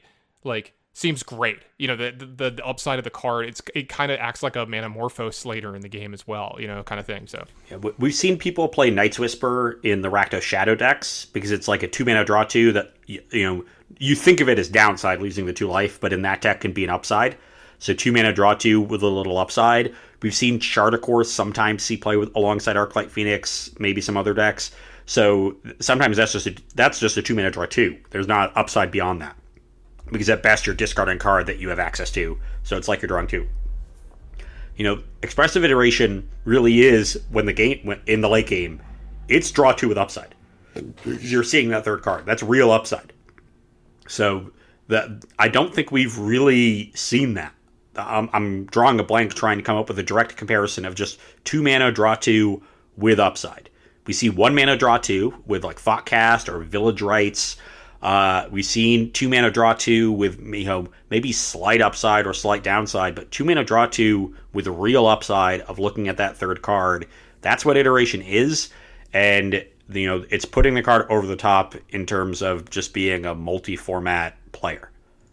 Yeah, and like I know I just keep coming back to it, but like just reading this card, it's like one of those ones, we said, oh, this looks good. Oh, this looks good, and the more and more I play with it, the more and more I look at it and think about it, I'm like, this card is like kind of legit. And like maybe there's just a lot of hype behind it right now and people are jamming it into stuff and trying, and maybe we find that it might not be the way to go. It just depends on the ways the formats go. If the mono red version is like just, hey, this is just so much better because of like certain things in certain matchups, then that's fine. You might see the card, see a little less play, but overall it's really cool. It's really great. And again, congrats, Mr. Hoey. This is great. He doesn't really do it much anymore, but he used to be one of my favorite people to watch stream. Believe it or not, he hasn't done it in probably like I think over like a year. Every now and then he'll pop up and stream randomly. But I used to watch him stream a lot. He's got a great dog that gets on the stream as well named Phil. Okay. Yeah. Well, that's like cheating. That's just yeah. But he's one of the people that he's like very even keel when he plays. When he messes up, he's like oh, like I should like he'll talk, but like if you've watched Aspiring Spike stream, he's very much like that. Very he talks through his plays really well. He's analytical, very even keel kind of person, just very entertaining. But also but also jovial and lighthearted. That's what that balance is what Spike does very, very well. Honestly, I don't know if I've seen someone do it better. Because the skill that Spike brings in terms of being an innovator and a deck builder is really special and it's unique. I honestly think he's an elite deck builder when it comes to the modern format at the very least, if not beyond that. But he might be the deck builder in modern. Yeah, exactly. But he also has such a great stream personality. Doesn't take himself too seriously. Has a good time with things. Knows sort of has a good also like internal alarm for when he's getting a little bit too negative, and can rein himself in. He's the streamer I watch the most. Out of anyone. Have you watched him like the last 2 or 3 days? I actually haven't. I've just been busy with things and doing other stuff. I don't want to ruin it for you, but watch him and pay attention to what's in his background now. He changed what's behind him. Oh. And it's hilarious. I don't want to ruin it for you. Okay. But now I kind of have to say it so people at home know what it is. No, you don't. They'll have to watch him too. I'll watch him tomorrow. It'll be fun. Yeah, it's cool. And I wanted to say one more thing about Hovey's deck. The more and more I look at it, the more I think this deck is just like extremely well built and well set up for the format. I think it's really good. The 4 Blood Moon main are like, I remember him saying in a tweet or something that like it carried him all day long. It was very, very good in a lot of his matchups and very big. But the fact that you have 4 Blood Moon and 3 Flame Slash main, right? Lead me to believe there's some spots where you're like, well, what if there's a matchup where Flame Slash isn't good or Blood Moon isn't good and I draw too many of these and you have Soul Scar, you can still cast them in the matchups for some value, but you have 4 Seasoned Pyromancer in this deck as well to where you can get some value off getting rid of that card. Yeah. You don't have Faithless Looting anymore, right? But this does a very good impression of Seasoned that kind of Pyromancer thing. is a huge part of this deck. Yeah, and like I absolutely love how aggressively tilted this deck is, but still has utility. Yeah. And these are the kind of decks that I like a lot in Magic because it's not, and I'm not going to go down the trope of like mono red is mindless and all in all the time, like blah blah blah. But it isn't just trying to do. It is trying to do one thing, right? Trying to kill you as quickly as possible. But it has game. Yeah, it has in a Plan lot of B. spots. And like it can juke and jive, but it needs to because it understands the fact that there's some matchups where you need to Blood Moon a son of a bitch. Like you need to be able to kill their creatures. Sometimes you need a Flame Slash to answer their Storming entity because they have a Lava Dart in the graveyard, right? Yeah. I think Flame Slash is great. Yeah, and not to mention, there's Kozilek's return in here, getting those pesky pro-red creatures out of the... That's been around for a while because of Auric Champion. That's pretty standard these days. But it's I'm just definitely... saying that one's real cool. Yeah. Auric Champion, that card... That costs like $100 now. That's way... It's hyper very high. No, I think it's like $40 or $50. Yeah, yeah. It is. It's around there. But it's basically $10,000 if you want an Auric Champion. It's basically you need a Bitcoin. Yeah, it's like 4 Bitcoins. I don't know. I will say this though, it does bring a little warmth to my heart anytime, especially I see a mono red deck win. But anytime I see a deck win or do really well in a tournament that has Firebolt in it, and not just any amount of Firebolts, but the maximum amount of Firebolt. I got to tell you. So when I was very young, just starting playing PTQs, I was playing red decks. Like that was, what my friends gave me. Because like, oh, he's the young kid. They were all 15 and I was 13 is basically how it was. Right. And so I was just playing red decks and we started playing extended PTQs because that was the season. And, I was playing the deck that had Goblin Cadets and Blistering Firecat and I remember this. Yeah, it had Lava Dart and it had Firebolt. And I was playing in the 1-1 bracket, and my opponent cast a Chill in the post-board game, and I had never seen Chill before in my life. And I just read it and was like, holy shit, what the fuck am I supposed to do? I had won game 1, they chilled me, and I lost game 2. We go to game 3, and I'm like, okay, maybe they won't have a Chill this game.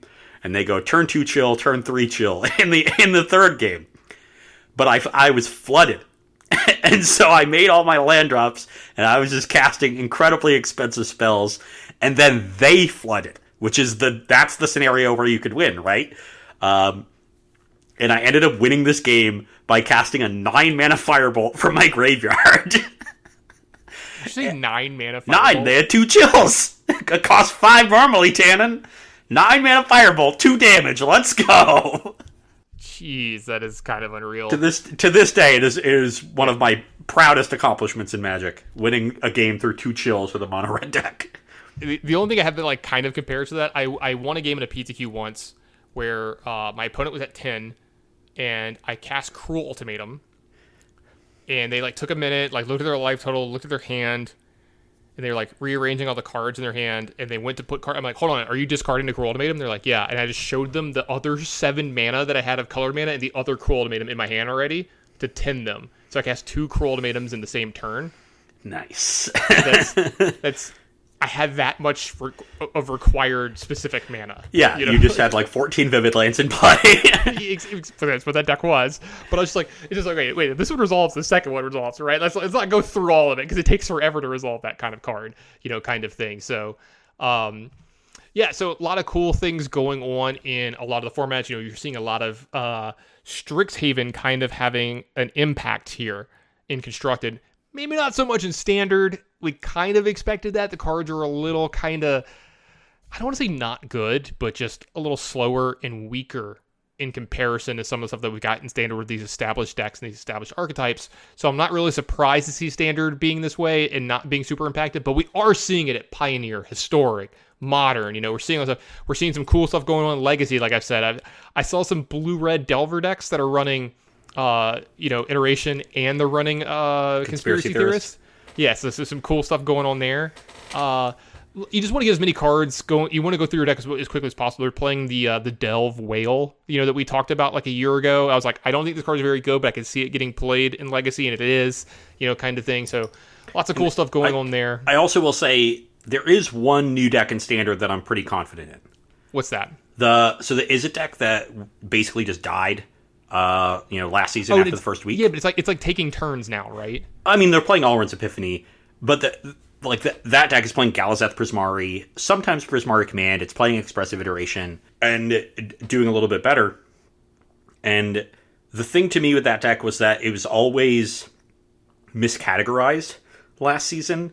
Like everybody wanted to play 2-mana interaction in Goldspan Dragon. That was the quote unquote combo.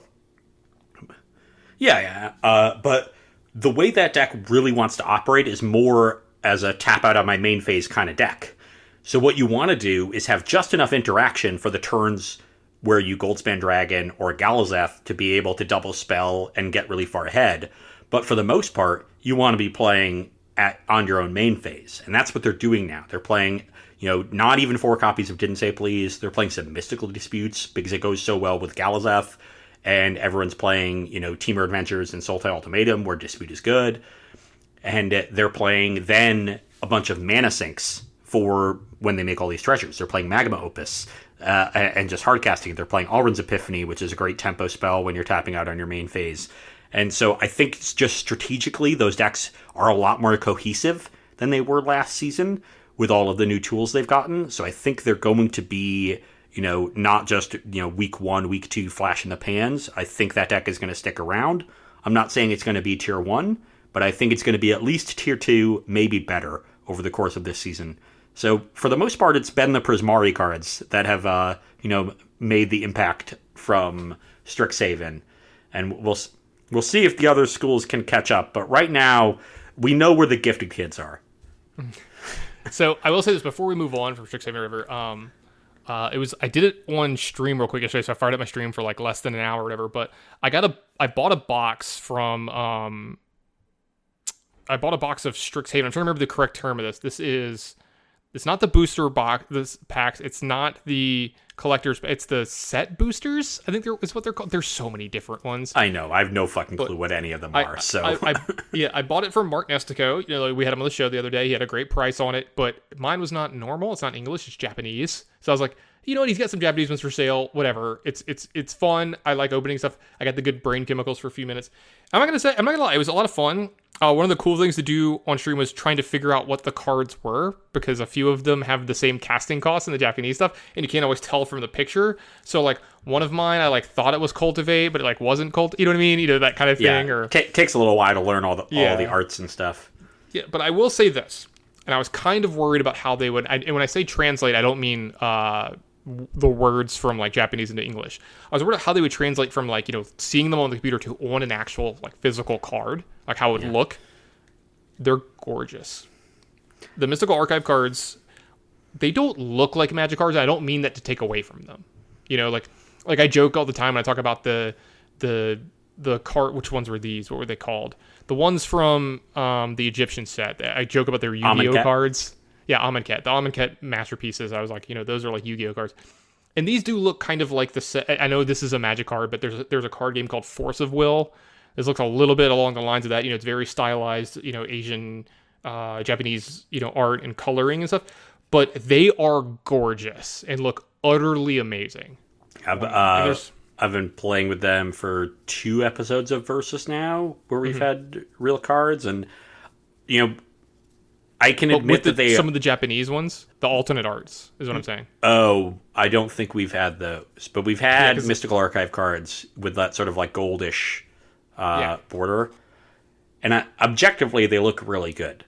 But those things are never going to hit me because I just always want Magic cards to look like Magic cards. Yeah, exactly. Like I'm probably going to do mostly the same, but if like I ever build another cube, or if I have like, I do some of the fun, crazy stuff with like, I like Highlander formats a lot. You gotta come up to Roanoke so we can play Battle Box. Anderson has a Battle Box.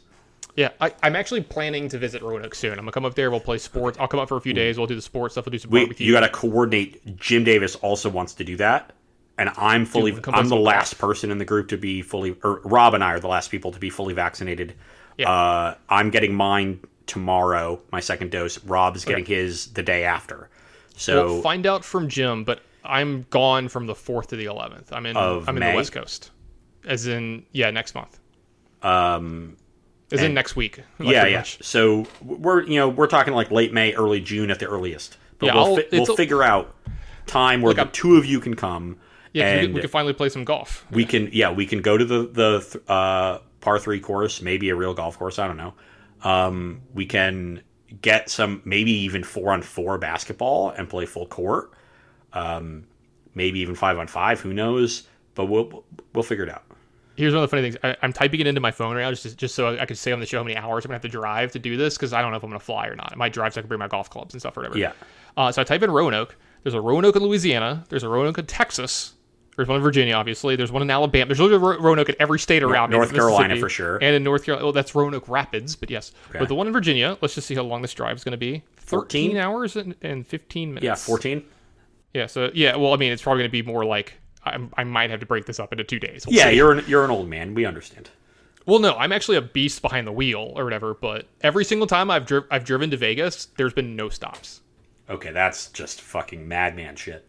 Well, I'm never alone, thankfully. It was only worrisome once because the other person in the car, I did not trust them to drive very much. So I was like a little worrisome there. My brother claims to have driven from Central Connecticut to Atlanta by himself with no stops. I'm assuming he stopped to use the bathroom and gas or whatever. Full on stops, but just gas and bathroom. Yeah, I've got some good stories on one of the trips. It was I was driving from Vegas to Dallas because I was moving to Dallas to do an esports job. How long is that drive? 22, maybe 20. It's a full day. Your states are so big. Why are your states so big? Just chop them up. Texas is gigantic. Texas is like utterly gigantic. The funny thing is, I always go through Dallas because otherwise you have to go through like West Texas where there's actually nothing, and that's dangerous. Like I don't like that. But also, West Texas, that drive, town of El Paso. That drive is beautiful, by the way. I highly recommend making. So is driving through Virginia, by the way. Yeah, I've go from like Roanoke to Richmond. I've driven from Virginia up to Rhode Island before. It was fun. It was beautiful. It freaked me out a little bit because I've never driven like up a mountain and on the side of a mountain before, and I was like, this is kind of weird. But you know, but you get that driving from Vegas to LA. You come down the mountains and it's like kind of crazy. But what I was going to say on the Vegas LA drive. You can just go 95 the whole time. There's no cops. It's great. One of the things that was funny is one of the trips I went from Vegas to Dallas. And we did it in like, one go, but we made a fun thing where we pulled the How I Met Your Mother did this. You could not change the music that was in the CD player in the car, but it was one CD. I would walk on. Yes, exactly. So it was one CD the whole way through, and it's exactly like they do in the show. It's like the third or fourth time through, you're like, this might be too much. Come on, let's turn it off. Comes back around. It comes back around. Yeah, like the fifth one, you're like, fuck yeah, let's go. And it was It was what is it, 1989, the Taylor Swift album that was like really big at the time. I think is what I think it's 1989. Yeah. The year that it was, whatever. That's the one with Shake It Off, right?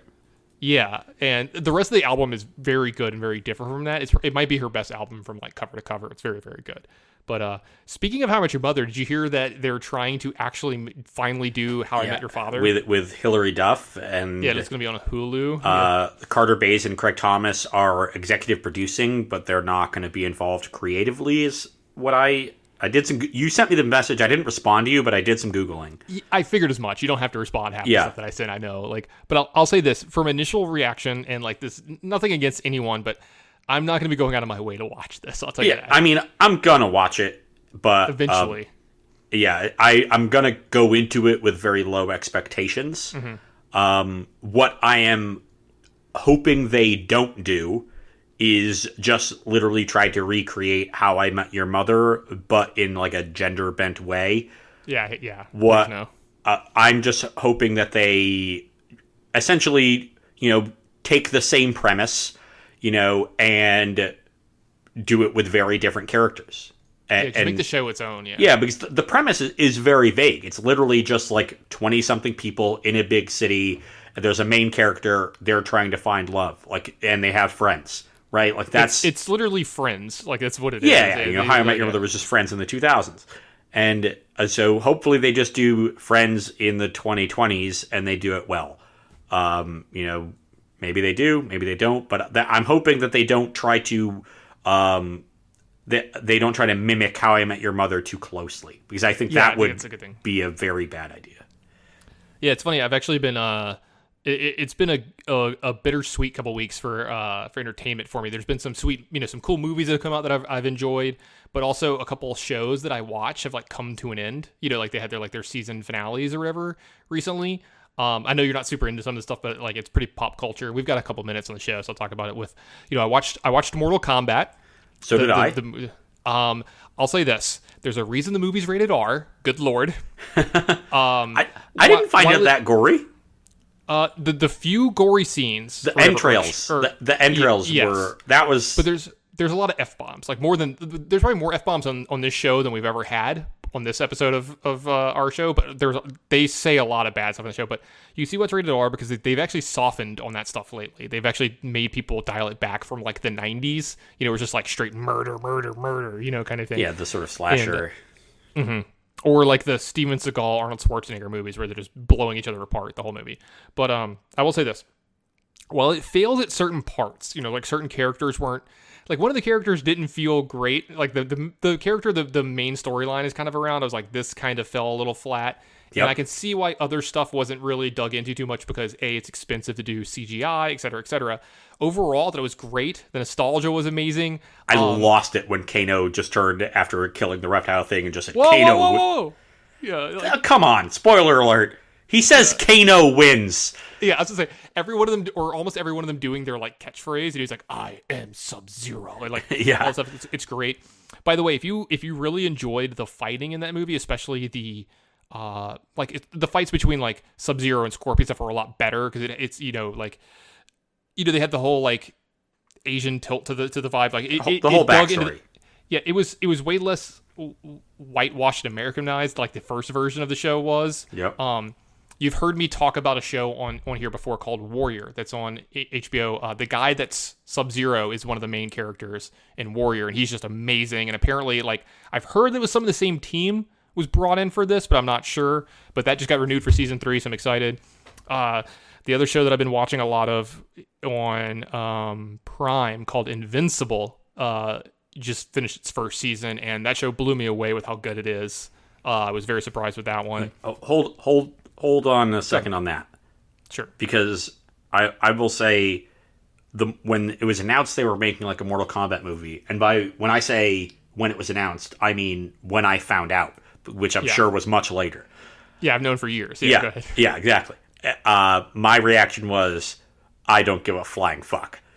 And the only reason I watched it is because the Andersons are big into it, and they wanted to watch it, and so they just fun. Yeah, they just had everybody over. So I went over just to hang out and have some fun, and watching the movie was completely immaterial. But I ended up actually enjoying the movie, even though it's objectively not a good movie. Like if the movie were made irrespective of the video game franchise, it would be horrible. But this is a common sentiment, is a good video game movie. If you enjoy the video game, if you get the references, if the nostalgia hits with you, and I played Mortal Kombat as a kid. I remember trying to do fucking fatalities as a 7-year-old who didn't have enough manual dexterity. And my brother, who was the one who owned the games and was older, I'd play with him, and our parents would let us, even though I was super young. So, so I guess a little lucky. So that stuff resonated with me, and it was enjoyable. So good points for it. If you haven't seen it yet, sorry for the spoiler alert, but who the fuck cares? Like, it's this is the kind of movie where, like, who cares if it gets spoiled, right? Yeah, that's kind of a good point. And yeah, like, same thing for me. I enjoyed the first version of this, and what was it, like 1996 or something like that? 95, I believe it was. 95. I think I saw it in the movie theater like 4 different times or something like that, because I was 10 or something. I was like, and I got to go see it, so I loved it. I really liked Street Fighter a lot too. That movie's horrible, but I loved it. There was a Street Fighter movie? How do you not know about this? Tana, do you know who I am? Like, hold on. I got to make sure I get the guy's name right. It's he was the dad in Addams Family, the actor. Who played Gomez? Yeah. Oh man, Raul Julia. Yeah, I kept hearing his name incorrect. It's the last movie he ever did, because he died from, like, I think he had stomach cancer. I can't remember. So he was literally dying on, like, the set of the movie. He did it for his kids because he wanted to do a movie that his kids would love to watch him in before he died or whatever. And there's some part of it. It's like, that's your, like, legacy. That's like your last movie. It's like him just playing this because he's the villain. He's M. Bison. And he's just absurd in the movie. And, like, I don't know, it's extremely quotable. Nathan Zamora, that's admirable. The person I used to do a lot of casting with, is utterly in love with this movie. And I didn't know that until I was working with him in Texas. And I found out how much he loved it. And we would just sit there, drink, and watch this movie and, like, shout the things. And I think I've told you this before. You sold me, Tannen. I know. Before the live shows, we used to do a lot of vocal exercising to make sure our vocal cords are ready to talk for 4 hours straight, live, because, like, that does a lot to your voice. And you'd, like, sing and try all the different octaves, and, like, some of the times we would just reenact scenes from Street Fighter, because, like, there's scenes where Raul's just going way over the top because he's supposed to, and it's utterly great. And you were talking about, watching it with the Andersons, and, like, I think it's really cool to be able to do that, to share that with people, especially in, like, now, like, today's age, where, like, we have social media, and we've had these shows, right? You've had, like, Game of Thrones, and, like, you're seeing it now with some of, like, the Marvel shows and the Marvel movies being released at home. The big pop culture, like, the ones that defy genre. You know what I mean? Like, almost everyone, like, I know you're not one of them, but almost every person's going to go see them, and everyone talks about it, and no one wants the spoiler. Like, I remember trying to make sure you caught... The ones that become part of the cultural zeitgeist. Yes, and I remember, like, trying to make sure that I saw episodes of these shows or whatever before getting home from, like, weekends on the SCG tour, so I didn't get them spoiled for me. Like, one of the most iconic episodes ever of Game of Thrones, if I remember right, I watched it in their living room, in the Andersons' living room, where I watched the Red Wedding happen. And I knew it was coming, or whatever, because, I read the books or whatever. So when it happened, I didn't watch the screen. I watched everybody else. And, like, just the reaction. And, like, it makes the experience better for you, because, we can't go to the movies as much right now, and stuff like that. And you get to kind of experience that thing, and, like, you get the camaraderie of it, and you don't realize how much you've missed it. I agree. I missed a Game of Thrones question in trivia today. What was the question? So here it is. Okay. Which Game of Thrones character, portrayed in the television series by Susan Brown, was tutor to the daughters of Eddard Stark? She was a clergywoman of the New Gods before her head was placed on a spike at King's Landing. And they want both first and last name. Give me a second. I'm trying to remember her name. I can see her. Hit me. I can't remember her name. It is Septa Mordane. Yeah. I was supposed to say her. I remember, like, Septa, yeah. Or I was like, but I couldn't remember. Yeah, just I could see her in, like, the nun outfit, kind of thing. Like they had the whole like, you have to cover your hair and everything thing going on. I could see all that, whatever. But I do like the out of nowhere trivia on the show every now and then for me. I appreciate it. Like the baseball thing was hilarious. So this is not part of our regular season. We're between seasons right now. This is a mini league that is a general knowledge puzzle league. Okay. So you know how normally we get 6 questions a day, right? Yeah. In this league, we get the same 6 questions, but the first 5 have some sort of link between them that give you a clue to the 6th, which is significantly harder. And they give you a bit of what they call flavor text, which I'm tickled by as a Magic player, at the beginning to give you a clue as to what the link is. And I skipped over it, but the first part of the question I gave you was bonjour, because each question began with the word hello in a different language. Guten Tag, Konnichiwa, Bonjour, Buenos Dias, Buongiorno, and hello. And the flavor text was, it's what's on the inside that counts. And now, what you have to know about the league is that the link is going to point you to a letter in each of the first 5 questions, or first 5 answers, that will then form a word that is a clue to the 6th answer. It's really in-depth. And I got all 4 of the preliminary questions other than the one I read you. I got the other 4, and I still couldn't figure out the answer to the 6th today. But I did figure out the link. And what it was if you look at the string of letters that is the answer to each of the first 5 questions, that string contains a number which is written in the language that the hello of the beginning of the clue is in, and then that number tells you the nth. If that number is n, then the nth letter of that question of that answer is what you need to pull out. And then when you turn it over, is it like a map to the Declaration of Independence so you can steal it or something? So like in this case, septa mordain, it contains sept, which is French for 7, so you need the 7th letter, which was an O. The first question was Guten Tag, and the answer was proteins. Eins is 1, so you needed the P. The 4th question was Buenos Dias, and the answer was hypochondria. It contains ocho in the middle. The 8th letter is N, and on like that. So I literally had 4 of the letters. I figured out that one of the words in the last answer was going to be phone, Phone, but I couldn't figure it out. But it's really cool. These are well done puzzles.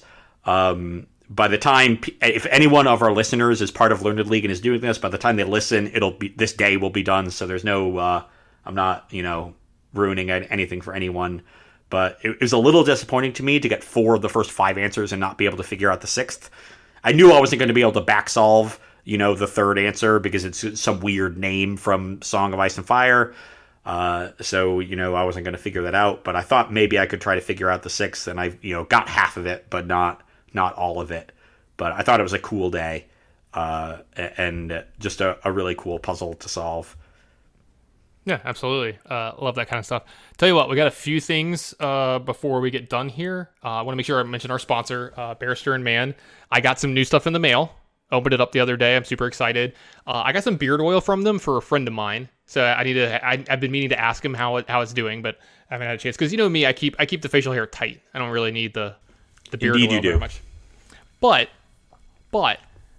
I'm excited about the newest package that I got because I got all of the Diamond series stuff. Oh yeah, got all the baseball stuff because like everything's baseball for me right now.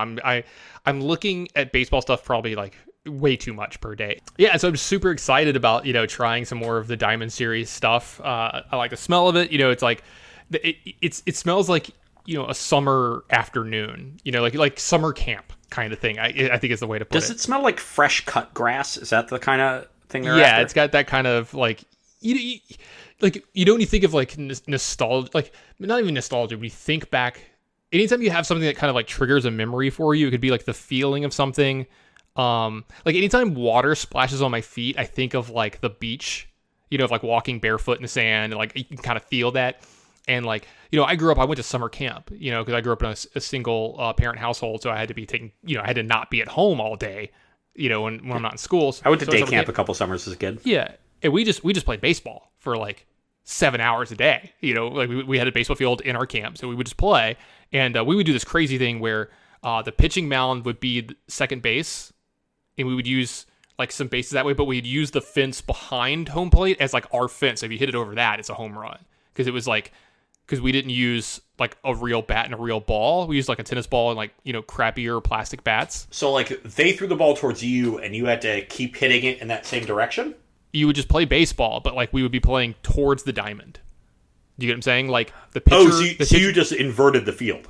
Yeah, we would just invert the field. Like you'd be hitting in center field, and like second base would be like kind of like the middle of the diamond kind of thing. And we had like the bases set up a certain way or whatever. But we'd use that as like because like no one could ever hit a home run out of the thing with like a tennis ball. You know what I mean? It's like sure. you can't hit it hard enough or whatever and stuff. So and chicks dig the long ball. You couldn't get rid of that. Yeah, you got to hit dingers. You got to hit dingers. So, but yeah, make sure you check out Barrister and Man. That's man with 2 N's. BarristerandMan.com.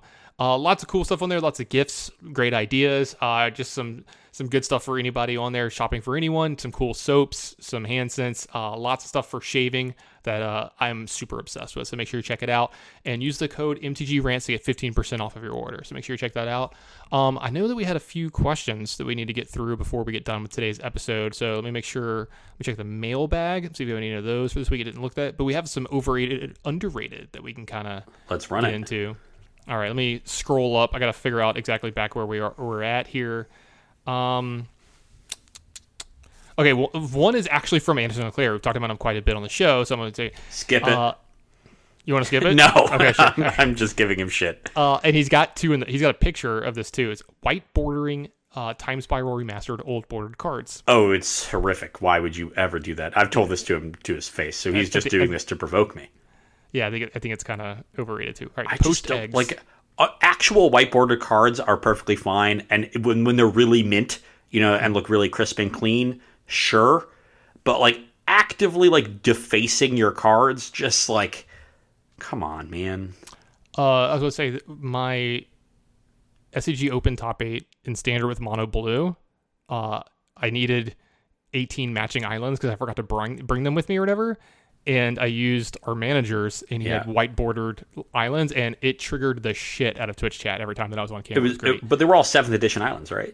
Yeah, they were all the same art, which I actually like that art, believe it or not. But yeah, it was good art. Intrepid Zero says poached eggs. I'm going to go with slightly overrated just because it's so much work. All forms of eggs are underrated because eggs are the greatest food on earth. I've been eating a lot of eggs lately. You never skip egg day. Poached eggs are also particularly good. And I honestly... Yes, they are. I'm going to disagree with you a bit. I don't even think they're that much work. Yeah, they're probably... Look, I don't want to do it in the morning when I'm trying to make breakfast for myself real quick. I agree. Otherwise, it's a weekend thing. That's why they go with brunch, right? Because you have a little bit more time on the weekends. When it's the morning, you either want to have like hard-boiled eggs that you boiled the night before, or quickly fry some eggs. I love poached eggs. Yeah, they're so good. All forms of eggs. I literally there's not a form of egg that I don't love. Brent Wagner says, our lovely editor says, just to get Tannen going, MLB media. And like, I'm trying to think exactly what it is he wants to talk about or what it is, and I'll try to be like. How do you feel about Alex Rodriguez's opinions on bunting? It's fucking awful. excuse the language, but I will say this. I had this conversation with. Do you know who Wilson Hunter is? Yeah.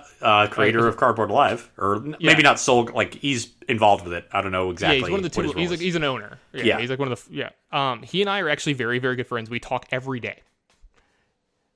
Obvious Magic collection, but he's a humongous Atlanta Braves fan and likes Magic, and we're in some fantasy baseball leagues together, so we talk a lot. And he and I had this conversation about it the other day. I've always talked about like how WotC is like an old boys club, and like it's hard to get in and like make your mark, especially like a lot of commentary as well. It's like almost impossible to get into the thing unless you know someone or whatever. Blah blah blah. MLB is a lot of the same way, and specifically when it comes to people who call the baseball games. Like, they're all really old and really old school, and like that's just not the game anymore. And like they legit make fun of like the new analytics and stuff. And I'm like, baseball has a problem marketing itself, and they're part of the problem. It's literally just Philip Seymour Hoffman from the Moneyball movie. Yeah, which is hilarious because it's just I don't know. It's just they have this huge problem with a lot of stuff, and it's really funny that they know it and they've been trying to fix it. And then one of the people who's like the most vocal about it, he's like, here's what you need to do, here's where your problems are. They're actually sabotaging him from within right now, who's Trevor Bauer. Like MLB's like going after this guy. They freaking hate him and like want to pitcher? destroy him and stuff. Yeah, they have a vendetta against him really bad and stuff. But it's because he's the outspoken one. Yeah, you know what I mean, he's the poster boy now and stuff. So it's I don't know. It's just really bad overall. I wish the game was put into a better light. They shoot themselves in the foot repeatedly. And they've been doing it for decades. Yeah, they're very, very good at it. So yeah, because Brent says MLB announcers, analysts, people on TV. I think overall, it's very overrated. I think overall, like these people just aren't very good at their like. Here's the thing: they might be good at their jobs in some way, and like they get a lot of like former players. Which like here's the thing: I can't have that perspective, right? Like they have like David Ortiz come on there, right? Or like A-Rod. Like I didn't play for 20 years. I'm not a Hall of Famer. I get it. I get that, right? And I'm not saying I would do their job better. That's not what I'm saying. But there's an element that is missing from these broadcasts, and it is sorely lacking, and it needs to be infused within it. There's a place for it. It doesn't have to dominate everything, but it needs to be a significant element of these broadcasts. And right now, not only is it not there, it's actively being ridiculed and discouraged by the people who are there.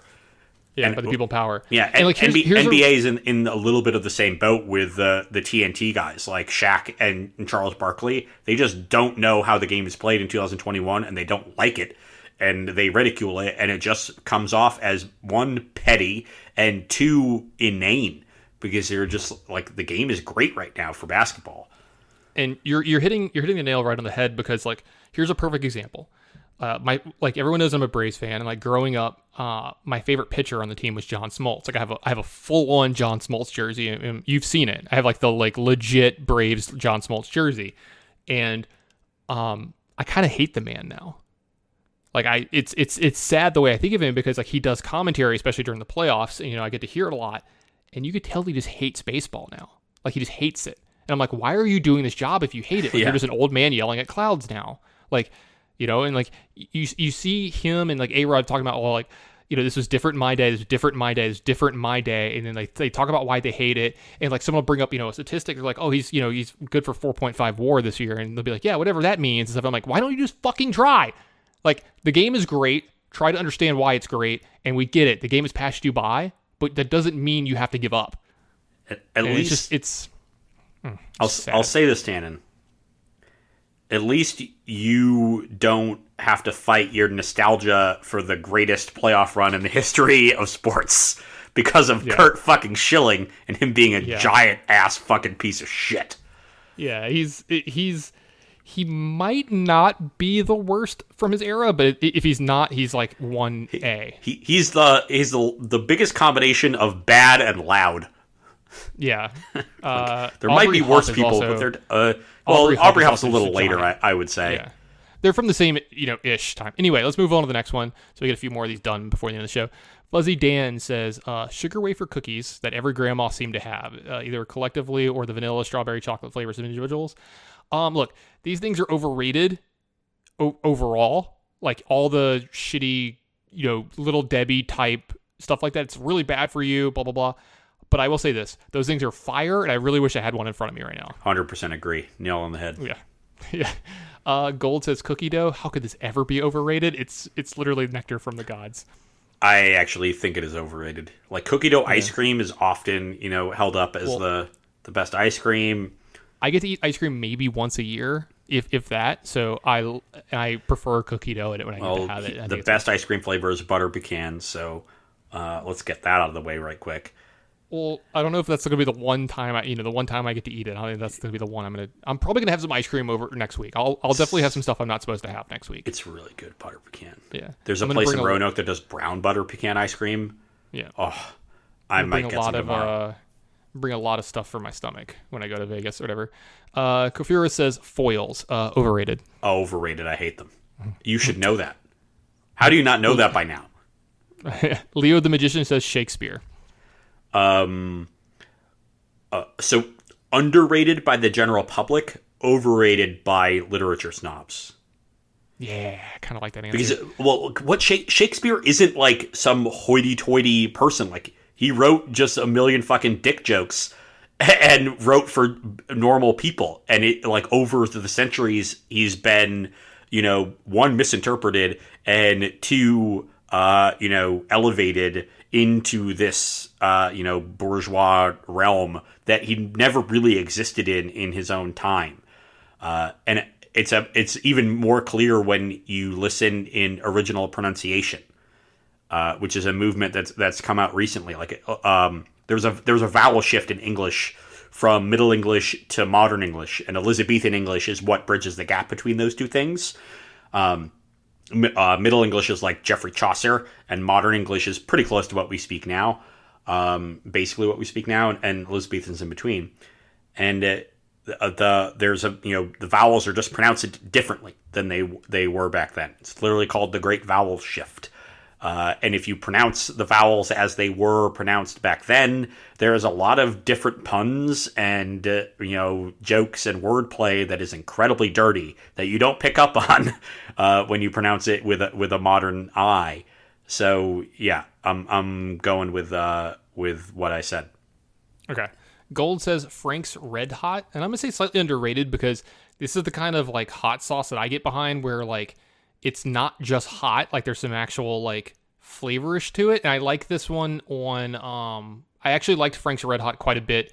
If I remember right, this is one of the ones that you could have, and I was doing the Whole30 because there's like no sugar in it or whatever. And plain wings were one of the things you could eat, and you could put hot sauce on, like certain hot sauces on them. So I remember I would like eat a lot of this during that time. I'm pretty in for most hot sauces, and this one is probably the more underrated. Like the ones that get talked about a lot, and I do like both of these quite a bit. But the ones that get all the hype are Cholula and Sriracha. Mm-hmm. Cholula is the Mexican hot sauce. Sriracha is Southeast Asian. I had Sriracha today. Yeah, in dinner, and they're both great. I like them both. But in terms of even if I like them more than I would like Frank's Red Hot, which is like Louisiana hot sauce, basically just pureed peppers and vinegar. But it's still good, so it's definitely underrated. Yeah. It's really funny. The next one from Joe says super spicy foods. I'm going to go with overrated for me personally for multiple reasons. A, they make me not feel good. I get sick from them. And two, I think it takes away like from the flavor and stuff, and it's not an experience that I enjoy. So. Yeah, spicy food good, super spicy food not good. Yeah. Right? I don't need to be crying and having snot running down my face when I'm eating and stuff. I've eaten a chicken wing where I had to sign a waiver and handle it with a glove. Yeah. It was not enjoyable. Mm-hmm. Someone said, don't forget about the commercial from a few years ago where the grandma says, I put that shit on everything. That was actually kind of great. And someone said, Joe also says, decks that make your opponents miserable playing Magic, like Stacks or Martyr Proc. Yeah, they're overrated. Underrated. I think people do some of the memeier ones that aren't as good just because of what it does to people, and that's just like but when they're played, they're better than people think they are because not a lot of the best players pick them up. So when they're really well played, they end up being better than you think they are. Oh yeah, for sure. So that's the source for my underrated. Yeah, absolutely. I think with that we're going to end this week's episode. So look forward to next week's. We're sorry for missing last week, everyone. Hopefully this one gets put out as quickly as possible. This was done on a Tuesday night. I gotta believe it's gonna take at least a few days for Brent to get this done. I know he's recovering from the COVID shot himself. He's got some other stuff going on and he's working, so hopefully this gets out before the weekend. But anyway, we'll see y'all next week.